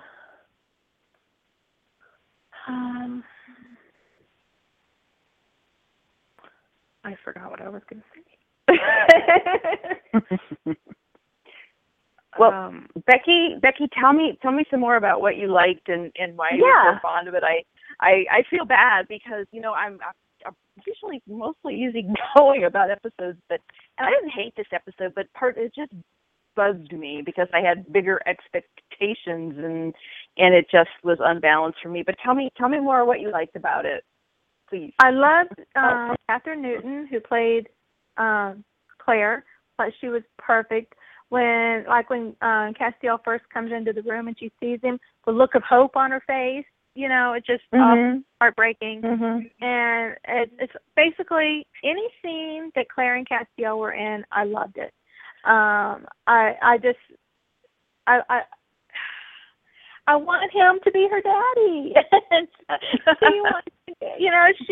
She wants a daddy so bad, and I just want them to have that relationship. And it's like, normally I have a question for you, though. Okay. And I don't want you to feel like I'm asking this in an antagonistic way. I'm genuinely asking you this. Because I want to know your answer. And how can he be her daddy? He's waging a war still. It's for me, and you and I have had, the reason I'm asking this is because this is an actual argument you and I have had. And for those of you who don't remember this, when I say argument, I mean this is literally our go to your respective corners and chill out for a few minutes, because we were actually like about to start yelling at each other in a very small condo. But it's the same way I feel about Dean going to Lisa and Ben. Like, you have no business putting these people in danger. I'm not meaning living together 24/7. No. I know you're not. But I'm just saying, like, what do you expect for him to be able to do for her? He can't. I want them to have the father-daughter relationship. When she has a problem, she can go to him. You know, he can go visit her. You know, I want them to when she prays to him, I expect him to answer this time. If she prays to him and says that, I expect him to answer this time. He can never guarantee that he can be there for her, and that's my concern. Like, I don't think he should give her this false thing and then take it away from her again for purpose. And I'm not saying in a mean way. I'm saying there's times where he won't be able to control it. It's not his fault that he'll have to go. That's the same way. That's the same with anybody. You know, everybody. Okay, but sometimes you can't always be there for everybody. She's 17. You know, she's been living on her own. She would do fine on her own, obviously. But I just want, him to be able to come visit. I'm not saying, yes, adopt her and be a permanent father figure, forever and ever. I'm saying I just want him to be there for her. I want them to have a relationship. So and you want her to help who's her wearing her dead father's face to be there for her. Yes, because she wants that. And I don't know if it's that because I am an adoptive parent or something. I don't know if that's coloring my views on it, but that's what I want to happen. And I love them together. Maybe that's why I've been looking forward to the episode so much. Was I don't know. Maybe they'll figure out what kind of relationships they're going to have, because if it can't be father-daughter, it can be something. It can be something responsible. And I also think that, he's got the war in heaven or whatever, but if what is he doing it for if he's not doing it for the people, and also and Cass has always had a particular relationship and fondness for humans in general. He's always appreciated them more than the other one. Angel, and it's not like the defective one. So I'm okay with that. I don't expect it to be great on paper, but if they're always sort of working on it, and I like and it's not like he's been super he wants busy to try, lately. even with everything else going on. I like that he wants to do that, because it's it's like she's a real symbol of one of the things he wants to set right. Well, and in a nebulous way, I agree. And like I said, I was excited for this storyline, and I'm a little let down because I don't think it went as well as what I wanted it to be. And I'm not saying in terms of the things that I wanted didn't happen, because as I've said, just because you don't get your way doesn't mean something's bad. And that's something that I fully believe in, But you were asking me, what I liked about the episode, and I haven't really cared about a Castiel storyline in a long time. It's been like he's been basically irrelevant, and so for the first time, I'm actually excited about a Castiel storyline. I see that maybe something might happen here that might go forward, something that I'm interested in, and where and. It's not like he's been busy. He was hanging around a hotel room in his bathrobe until Hannah showed up, and put him on the road. So he really didn't have anything to do. And now Hannah's gone, so he's back to having nothing to do. So he might as well, help her out some. And the reason I say, lower your expectations, Giff, and I would like to be proved wrong about what I'm about to say, because I'm not somebody who's as critical of the writers who are writing the next part of this episode, or whatever you want to call it. I'm not as critical as most people tend to be, but it is a Buckner-Lemming episode. It's going to be the technical where this episode picks up, which I find it really strange that there's going to be an episode between that doesn't pick this up, but whatever. And my thing is they have a propensity for, in one episode, wrapping something up with a bow saying it's done. And that's my worry. I'd like to be proven wrong, but my experience with this show tells me that there's a really big chance that the next episode with Claire is going to tie her up with a bow in some way. Puts her in a way where she can actually really go fend for herself without it being a dangerous thing, or she dies. And again, I'd like to be wrong, but given however, that, whichever way it turns out, if she dies or if she gets tied up, her storyline tied up with a bow, a happy, gets her ever after or whatever, as long as it's interesting, I'll be fine with it. As long as it, that's fine. No, I don't disagree with that at all. And again, my main issues with this episode, there were 3 main issues I have. I don't feel it was a mid-season finale episode. Excuse me. Sorry, I've been eating this whole time we've been on. I don't feel it was a mid-season. I don't like Sam and Dean's behavior in regards to the situation, to Claire herself. I did not like it. It was very off-putting. And I don't find anything dynamic or cliffhanger-worthy about what Dean did. I'm not appalled. I'm not upset. I kind of want to shake Sam and go, and because I know that Sam's issue is. I have a thought about that, and I have a theory about Cass too. Sure. Sure. The thought about I don't think we're supposed to be so horrified about the people that Dean killed, but we're just supposed to be horrified that Dean gave in to the mark of Cain. Right. I agree. And I don't think the writing. I don't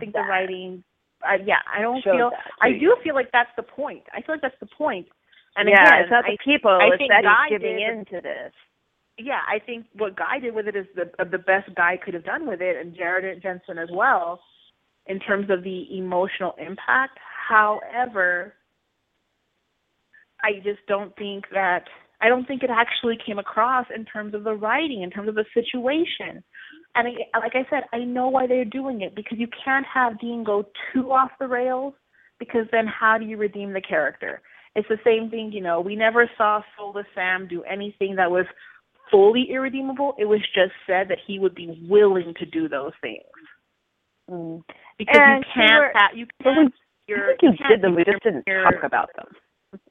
Yeah, you can't make that's what I'm saying. You don't see it, therefore you can't be, it's not irredeemable, it's not horrifying, because it's all implied, and it's couched in the hypothetical, like, we can say he did it, but we don't know, and we don't know exactly what, so we can't condemn him for it.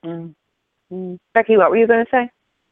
Mm-hmm. I also like the Sam and Dean's, storyline throughout. I love, straight from the grilled cheese scene, you can see Sam is worried about Dean, and the camera shows him looking at the mark on Dean's arm while Dean's laughing at the Stooges, and throughout the whole episode, you can see that Sam's, worrying about Dean, and then going all the way to that last scene, I loved how Guy, and I love how he did it, filming the slow-mo, even though Jared might have got upset. I love the slow-mo of him figuring out, oh my God, Dean's not here, what is going on? And, and then in the house. You know, I know y'all, you know, don't think it's a mid-season finale feeling or whatever, but to me it totally was, because they're down on their knees in the floor amid 4 people that Dean has just killed within like a minute. And here's Dean basically saying, I didn't mean to, you know, like, you know, he's like zoned out, ashamed. I did love that scene. Looking, I did love that. I thought it was he won't even look Sam in the eyes. Sam's, you know, holding Dean, you know, begging him to please, you know, tell him it's okay. You know, that's basically what Sam is telling him. Please tell me you're okay. Right. Please. That's basically what Sam is saying. And to me, that was awesome. And I loved the moment. I loved the moment. I would have loved it more. It was worthy. 14. It was worthy to me of a cliffhanger for you know, going off into the winter. I'm good with that. I do want to know what happens. Yeah, I'm good with that part. Wait, before I forget, the thing about Cass, I wanted to bring up. I thought of it as we were discussing it in family, that Cass is, I mean, he seems to be doing pretty well, but he's been on borrowed time and borrowed grace. And I wonder, it's like when you know you're dying or very sick, you kind of want to make things right or go back and maybe see family you haven't. And that might have been, I wish we sort of gotten that. That's point, a good theory. I'm so glad you said it, because what you just said put the nail on the head for what felt off about it all for me. And I know Becky's going to disagree with me. Becky's going to fully disagree with me on this point, and that's okay. But that's what felt off about everything for me. I don't feel like Cass was doing it for Claire. I feel like it is like what Claire says, because you feel guilty. Because, again, I don't feel like this was for Claire. I feel like Cass did this for himself, for his own closure, for his own peace of mind. And, again, he's not willing to really fight Metatron for his grace. So, again, I think it's a cruel thing to do, to come in with wearing her dead father's face when you are pretty sure you're going to die soon. I think that's cruel. And she has no idea. Yeah, she has no idea about that. I feel like what Cass is doing to her is cruel. You know, here she is. I don't think he means less to than be. a year from being. Yeah. No, I don't. Well, I don't think he realizes that's what it is. I don't. Yeah, I don't think he gets that. And my biggest character issue with Cass that I've said for years, and finally the narrative says it, is he's a very egotistical character. He's selfish, he has a lot of hubris, and it's a problem. It's a consistent problem. It always creates a problem for him. And so I do think it's cool that he knows that as far as he knows, he's going to die, because he has no intention of fighting for his own grace. And I think inherently what he's doing to her is cruel. She's at least less than a year away from being a legal adult. He doesn't know that she was in trouble. So, you know, I find should at least be upfront with her and let her make part of this decision about what, you know. Also, and I'm really sorry. Also, we've got about 2 minutes left of being on the air live. If we keep talking, we will be recorded. But while we're still live, I just want to say thank you again to the wonderful Guy B. He actually liked me a little bit more about this episode, and there's some things I like and understand more about it that he was on. Thank him again. Thank you to everybody listening. This is it's definitely our last podcast of 2014, I think. I say think. And then we will try and maybe do something before the show comes back on January 20th with new episodes. So thank you, everybody. Thank you for listening. Whatever holiday you celebrate this month, I hope it's a wonderful one. We wish everyone peace, happiness, health, and anything you guys want to say before we go? One other thing that I like, that I don't know why they did it, but I love that they did, because I've been complaining about it for forever. Sam was wearing like a season 2 cheap, crappy looking suit when he was talking to the social worker. You know, a jacket with a mismatched shirt with a mismatched tie. And I've been complaining. I love that outfit. Yeah, Sam and Dean used to wear all the time in the first 2 seasons, And then they got to where they wear, the expensive suits all the time now. But he was wearing the mismatched, and I was like, I love it. It's back. So, yeah, that was another scene that I liked. I liked that outfit. Me too. It's so good to see it again. Yeah, and also I loved Dean's plaid shirt in the diner scene where he was talking to Cass over burgers. I'm like, I just love that plaid shirt. I'm not usually such a giant plaid fan, but that was just a great shirt. And you have to have these shallow moments occasionally. Guy mentioned that they did Claire's hair after a movie or something. I was wondering if it was supposed to be Tatiana Maslany's hair in the first episode of Orphan Black, because it's very similar to that hairstyle. I was really curious if that might be what they were going for. No. And also, I loved Claire's nail polish. I wanted to ask the makeup people on Twitter, what nail polish is Claire wearing? Because I love it. Her eye makeup, and I know why they did it, but that was a lot. And I know that was the point, but Guy talked about not taking something too far where it's sort of that's the only thing you see, and sometimes that's all I saw in her scenes was like, holy cow, that really heavy eye makeup all around her eyes. And I don't know, I'm going to sound like a curmudgeon and everyone needs to get off my lawn, but I didn't think much of her hairstyle either. But it suits what she was going through and what the character was perfect. Like. It was perfect for her character. Absolutely perfect. Yeah. I'm like, I know, like curmudgeon.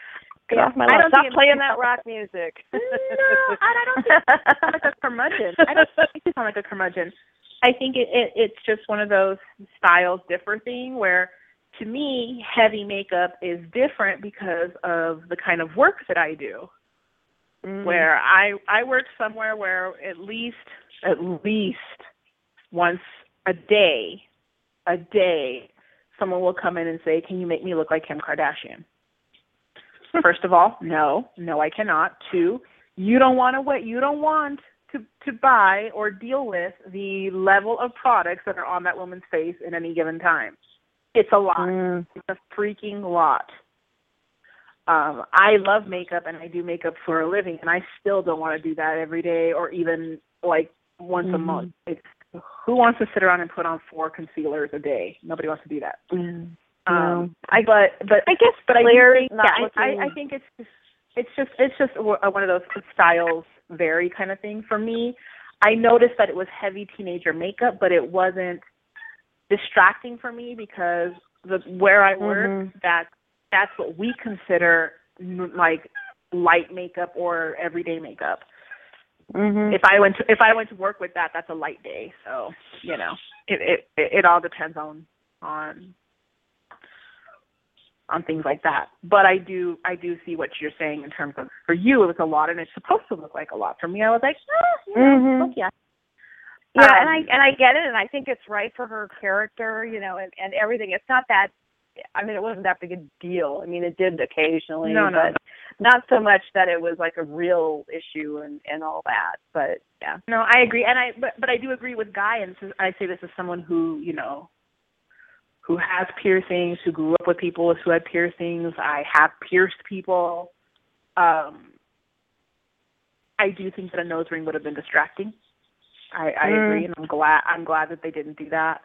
I do think that it would have been just a little. I think the tattoo was enough and the reason I wanted to ask about the tattoo is because the fact that they put a tattoo on her, but they never actually focus on it. Like, it's so hard to even see what it is. I have no idea what it is.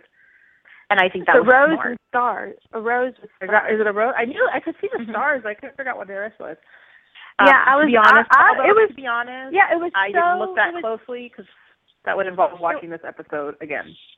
It never, well, I've watched it like 5 times. And, wow, and you still like it? Every single time, I like it even better. Oh, but, good. I love hearing that you loved it because I was surprised that I was sort of was about it, and it's funny because Benny and I actually had this brief conversation about how much issue we had with this episode, and then Amanda chimed in and she was kind of shocked that she felt the same way, and so did other people. It was the same thing. They were just annoyed. There just wasn't enough Sam and Dean, and wasn't right for a mid-season finale. So I like hearing that you really enjoyed it and watched it a lot, and it did a lot. Yeah, because of the people I've talked to, the proportion of I liked it to I didn't like it is probably one of the most disproportionate I've seen this season. And see, this is what I like about the minority.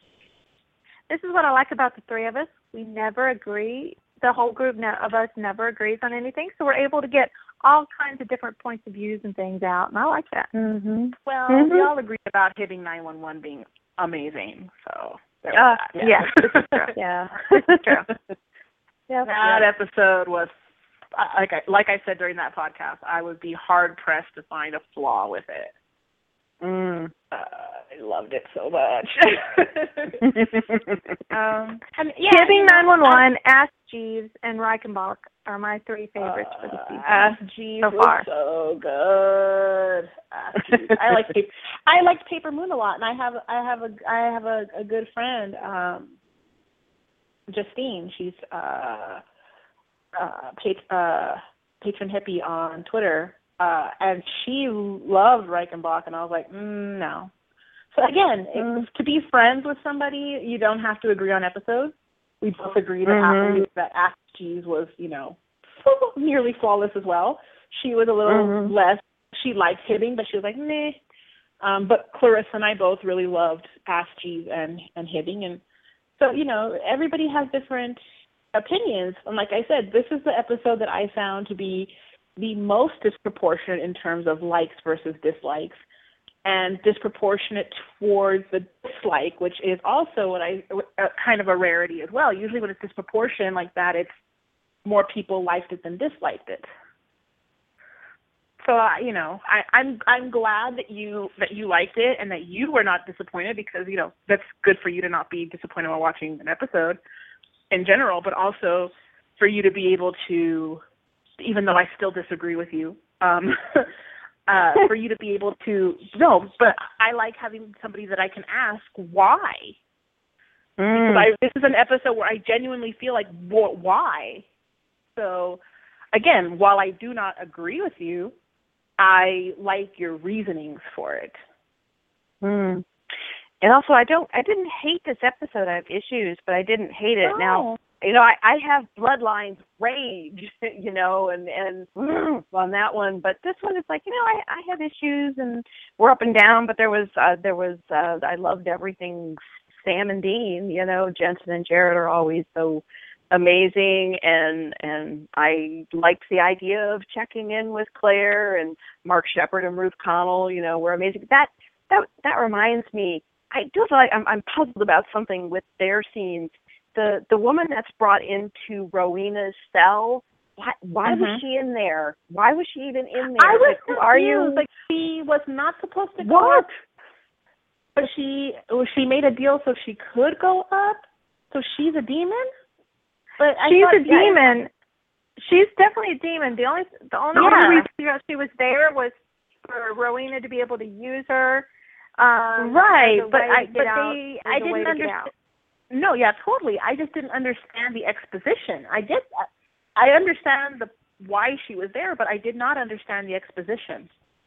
And then I actually felt sorry for her. She was very sympathetic as a demon, because Rowena just used her just to get out of there, which didn't really surprise me. But I think that the character was written a little too human. Yeah. And I'm going to miss Gerald. Gerald was great. I did like Gerald. Gerald was great. Gerald. And I love Nobody Cares, Gerald. Yeah, I know. I love burning the cigarettes. No one cares. And it is one of those things. It's one of those things that, my pain is bigger than your pain, because Gerald feels like, no, my abuse was bigger than your abuse. And not only does Crowley not care, well, yeah, Gerald, but his mother tried to sell him and then abandoned him. And so, yes, you both had abuse and neglect in there, and they're basically playing the my trauma is bigger than your trauma game, which I found interesting.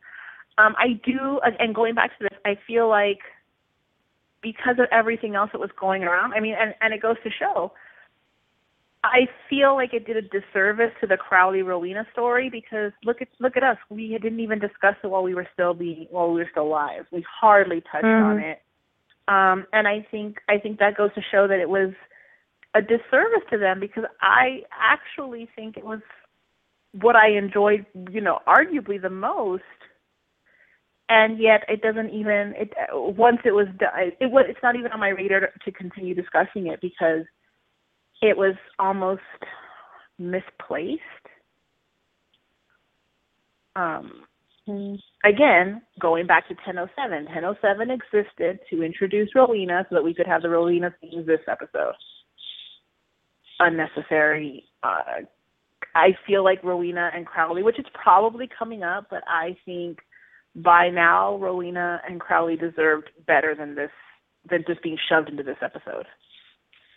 I think that we're getting these little bits from them because they're going to be the big storyline of the season. No, that's what I said. I know we're going to get more of Rowena, and obviously, but I feel like they deserved more than just being shoved into this episode right now. Overall, like I said, my absolute biggest issue with this episode is the placement. That's. I think I'd be less critical if there was something else coming next week. I'm also the only thing I am interested to see is why there's an episode between this one and the one that closes this one out.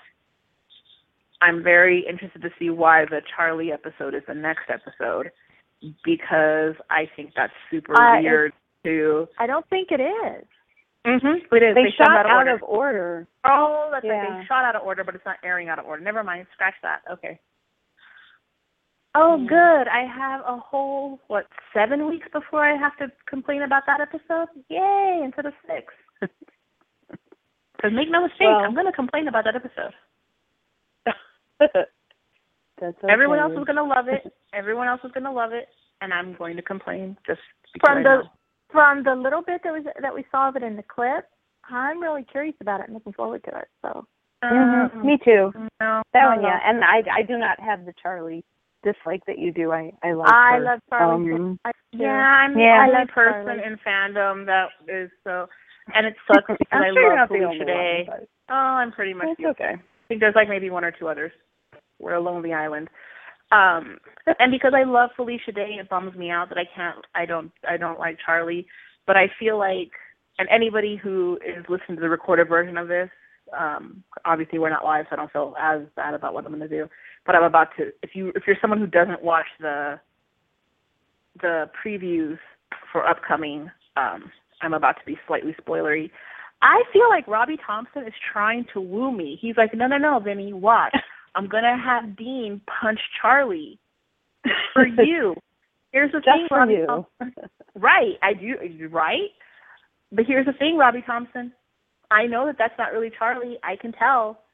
And it's not going to work. And I see right through you. I see right through you wooing me, and it's not going to work. And I'm upset that you think it will. It's not going to happen. I'm looking very much forward to it. So I'm glad. I'm glad 2/3 of us are. I want to hear about her time in Oz, so I'm looking forward. Meh. Lower your expectations, Gif. Hey, I've been very happy. I don't need to lower my expectations. My expectations when I are good. No. When I say that, I don't think you're going to get very much information about what happened to her in Oz. I don't think you're going to get it. I think you're going to get something very small and perfunctory. She's going to come back. She's either possessed or she brought something negative energy back with her. They're going to. What I'm trying to say is they really haven't disappointed me yet this season. So I don't know why they would disappoint me then when they haven't disappointed me yet. So Okay. And again, I'm biased. I cannot stand the character, and I wish somebody else played her because God, I love Felicia Day so much.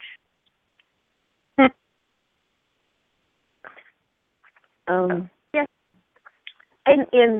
In my day job, I work with a lot of artists, and I don't know, maybe it's I don't mind that kind of thing because I can like an artist as a person and wish their art was better because it's so bad, but they're such a nice person. I wish it was better.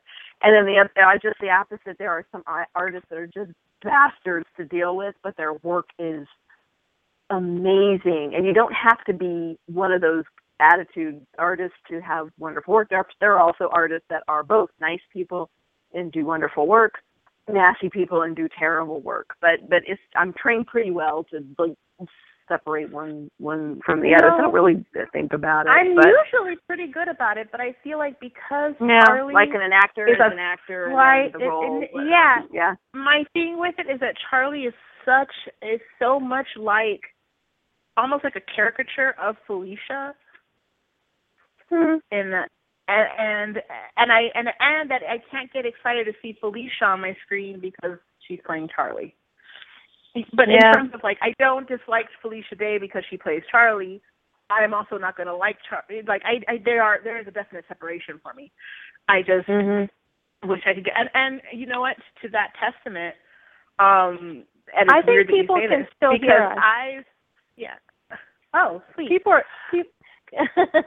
I don't know how, but they are. Because we had to reschedule the podcast, do you think? No, it's supposed to end after 120 minutes. But people are because they're tweeting to us replies to things we're talking about right now. So we're still live somehow. I don't know how, but we are. If we're still live, we don't know when we're going to randomly get cut off, guys. Well, it says, and it doesn't even say recording left. I mean, it says recording. It doesn't say live. The studio says recording, not live. It's very strange. Oh, wow. But I will also say our friend Corey had a great thing to go with. Rowena is a human, but somehow used witchcraft to be very old. Would boys consider her a monster? Fair game to dispatch? Go. That's what Corey says. I'm going to have to read her question again. While I reread her question and decide what I'm going to say, I also want to say, because of what we were just talking about, I've met Robbie Thompson, and I actually adore him as a person. I could sit and talk to Robbie Thompson forever. And yet I sweetest guy ever. So he's awesome as a person. And yet I have not liked an episode of his for years. Years. So it is that same differential. If I were to see Robbie Thompson, I would he may not want to sit and talk to me anymore, but I adore him as a person. I absolutely adore him. I think he's great company, great conversation. We sat and talked to him for hours, and he was great. Yeah. But he was nice and upbeat and pleasant and paid wonderful attention to anybody who was asking him questions and to chat. Yeah, he's lovely. He's great. But again, I think in really looking at it, the last episode of his that I really, really, really liked as an entire episode was Flash Fiction in season 7. There's other episodes he's done where I've liked moments, but in terms of a full episode, Flash Fiction. Even though I hated what happened, I loved the episode where Meg died. I used to, and then when I went and watched it again, I had a lot of technical issues with it, in terms of technical writing. I had a lot of technical issues with it. Here's what makes, if the episode's interesting and it's a storyline that doesn't piss me off, I'm usually fine with it. So, and as we've discussed, I'm a lot harsher and I'm a bit more, like we said, I'm the mean one. I'm the and I forgot. He wrote one of my very favorite episodes ever, Firstborn. I love that episode. Which episode? Yeah. Which one again? I didn't hear you. I love that Firstborn, episode. Just the love it. King. Oh, I like half of Firstborn. I like everything about it. Nothing about it is wrong. I love it all. No, that episode actually makes me slightly angry. Because I say it as, and let me explain, because when that episode aired, I remember I was doing the podcast and I really liked it. And when I did my mid-season recap roundtable with Clarissa, I liked it with ScreenFab. And when we did our season ending, it was my top episode. It was tied with Devil May Care for my top episode. However, when I went back and watched it, when all was said and done, and I kind of, I went through season 9. I went through season 9 again on my own time, and I realized that part of this is coloring the fact that I am a Sam girl, but I really resent that for me, it felt like Sam finally being able to talk about, finally having a friend, being able to talk about how he felt about things, about what was going on, why, and Kat turning around and going, yeah, but no, get over it. And looking very at bothersome to me. Robbie's list of episodes, he's written 11. There's only 2. One that I could not stand at all, metafiction, and fan fiction. And I was like, but the rest I really, really liked. So. Bitten. Yeah, he did. Bitten. Oh, I love Bitten. So and I didn't love or hate Bitten. I like it. As I said, I like it. I don't think it's an episode of Supernatural, but I don't dislike it. I don't hate it, I should say. I always forget that he wrote that though. But again, I also don't really consider it a Supernatural episode. To answer Corey's question, yeah, she's going to be fair game. So yeah. I don't even think they'll consider her human because she's so old and because she is a witch, which they are, they are so about. And they're so unsanitary. Witches are so unsanitary. That's one of my favorite ones ever. But I think she's going to be fair game. I don't even think they're going to blink an eye about it. I don't think that's going to be remotely the issue with her. I'm going to, because I said it, I'm going to double check Robbie's episodes, and just so I'm accurate about what I'm saying. I had accurate. Slash Fiction is the only episode that I would actually go back and watch. The way I always judge an episode is, would I watch it out of order just for the fun of watching it? Or will I only watch it if I have to, or if I'm doing a full rewatch? That's when I say, and Slash Fiction is the only episode I would go back and watch just for the fun of it, because I actually really do like that episode. Time is fine. It's fine. Yes, I love Time After Time. I think it's an okay. I love the Charlie. I love the Charlie episodes. I love Bitten. Goodbye Stranger. That was really good. Yes, it was. So yeah, I like that one. I like most of these episodes. No, and I will again. You talked about Bitten not feeling like a Supernatural episode. I feel that way with the girl with the Dungeons and Dragons tattoo. To me, that did not feel like a Supernatural episode. I totally. But I wouldn't go back and watch it. I still liked it. I would watch all the Charlie episodes in a row. And most people would. Like I said, I am in the vast majority when it comes to the Charlie episodes. I have opinions about the character that I will never say in public because they're really mean and they're pretty crass. So I'll never say them in public. But I have very strong opinions as to why I don't like that character. Goodbye Stranger, like I said, I love the scene between Meg and Cass when he's patching her up and moving the furniture. But I think as an overall episode, the first half of it is beyond mediocre. And I have an issue with the crypt scene because I think it's derivative of Swan Song. I think it's very derivative. You know, if people only knew you and me from the podcast, they would think we hated each other. They really I know. wouldn't they? We are absolutely, literally best friends. Like, literally. We talk every day. I cried earlier because she had posted an article on Facebook that was not about herself, actually, but reminded me of her, speaking of, like, adoption. And I was, like, a snotty crying mess because I was so in love with her in that moment. So, yeah, that is the funniest thing. We are actually best friends.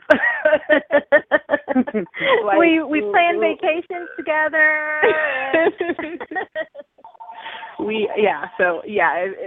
And again, it goes to show you don't have to agree, but we don't go a day without communicating with each other in some way. No.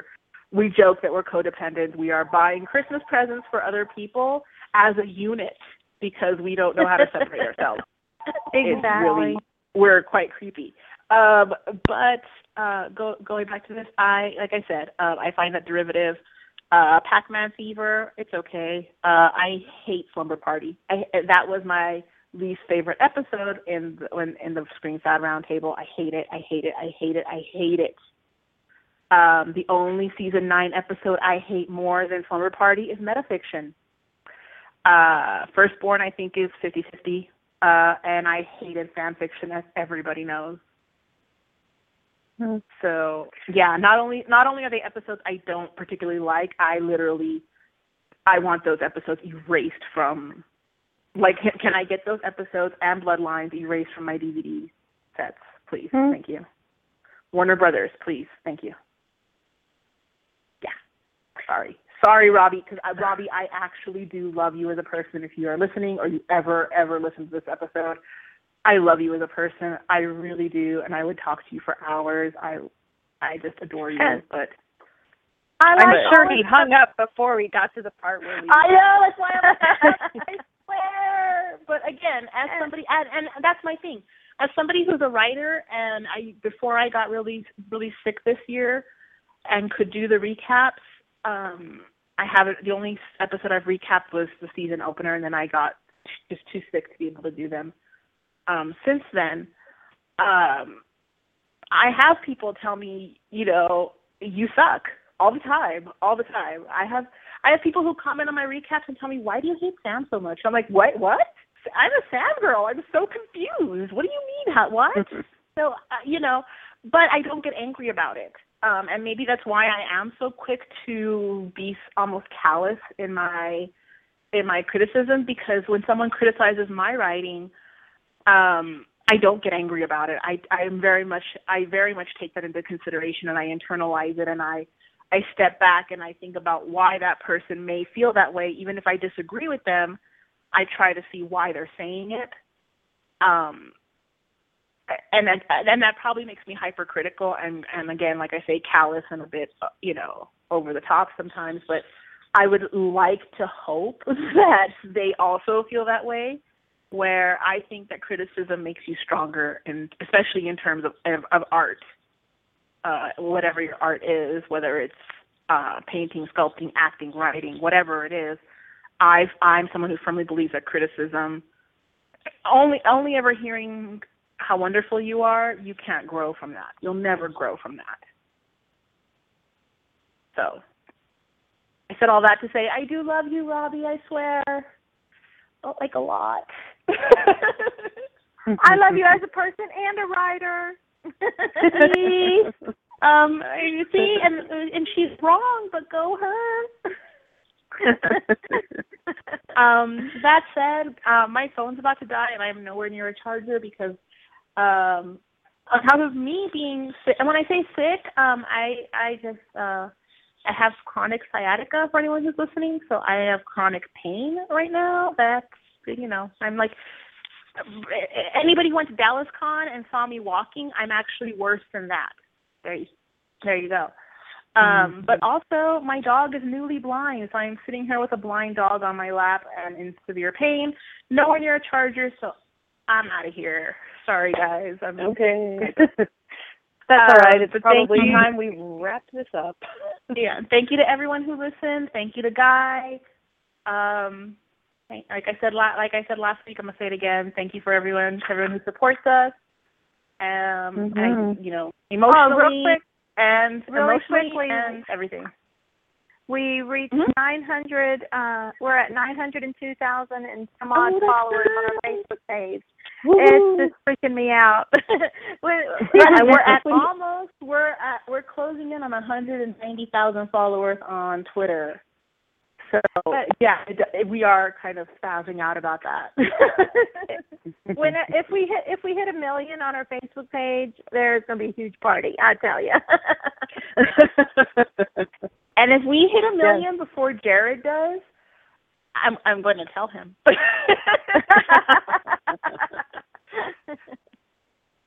Because we did talk to him about Facebook likes not too long ago, so I am going to be like, guess what?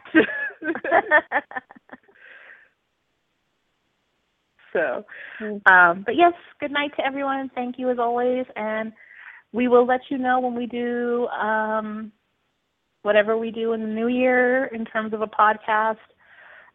We'll probably do some kind of throwback before we have Nikki on, but we'll keep you posted on Facebook and Twitter.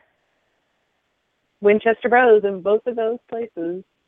Yes. At Winchester Bros, Winchester Bros, Facebook and WinchesterBros.com. Yes. And before I hang up, I kind of want to hear Jared and Jensen take us out for the last time in 2014. We can do that. Night, everybody. Hey, I'm Jared Padalecki. And this is Jensen Ackles. And you're listening to Winchester Radio.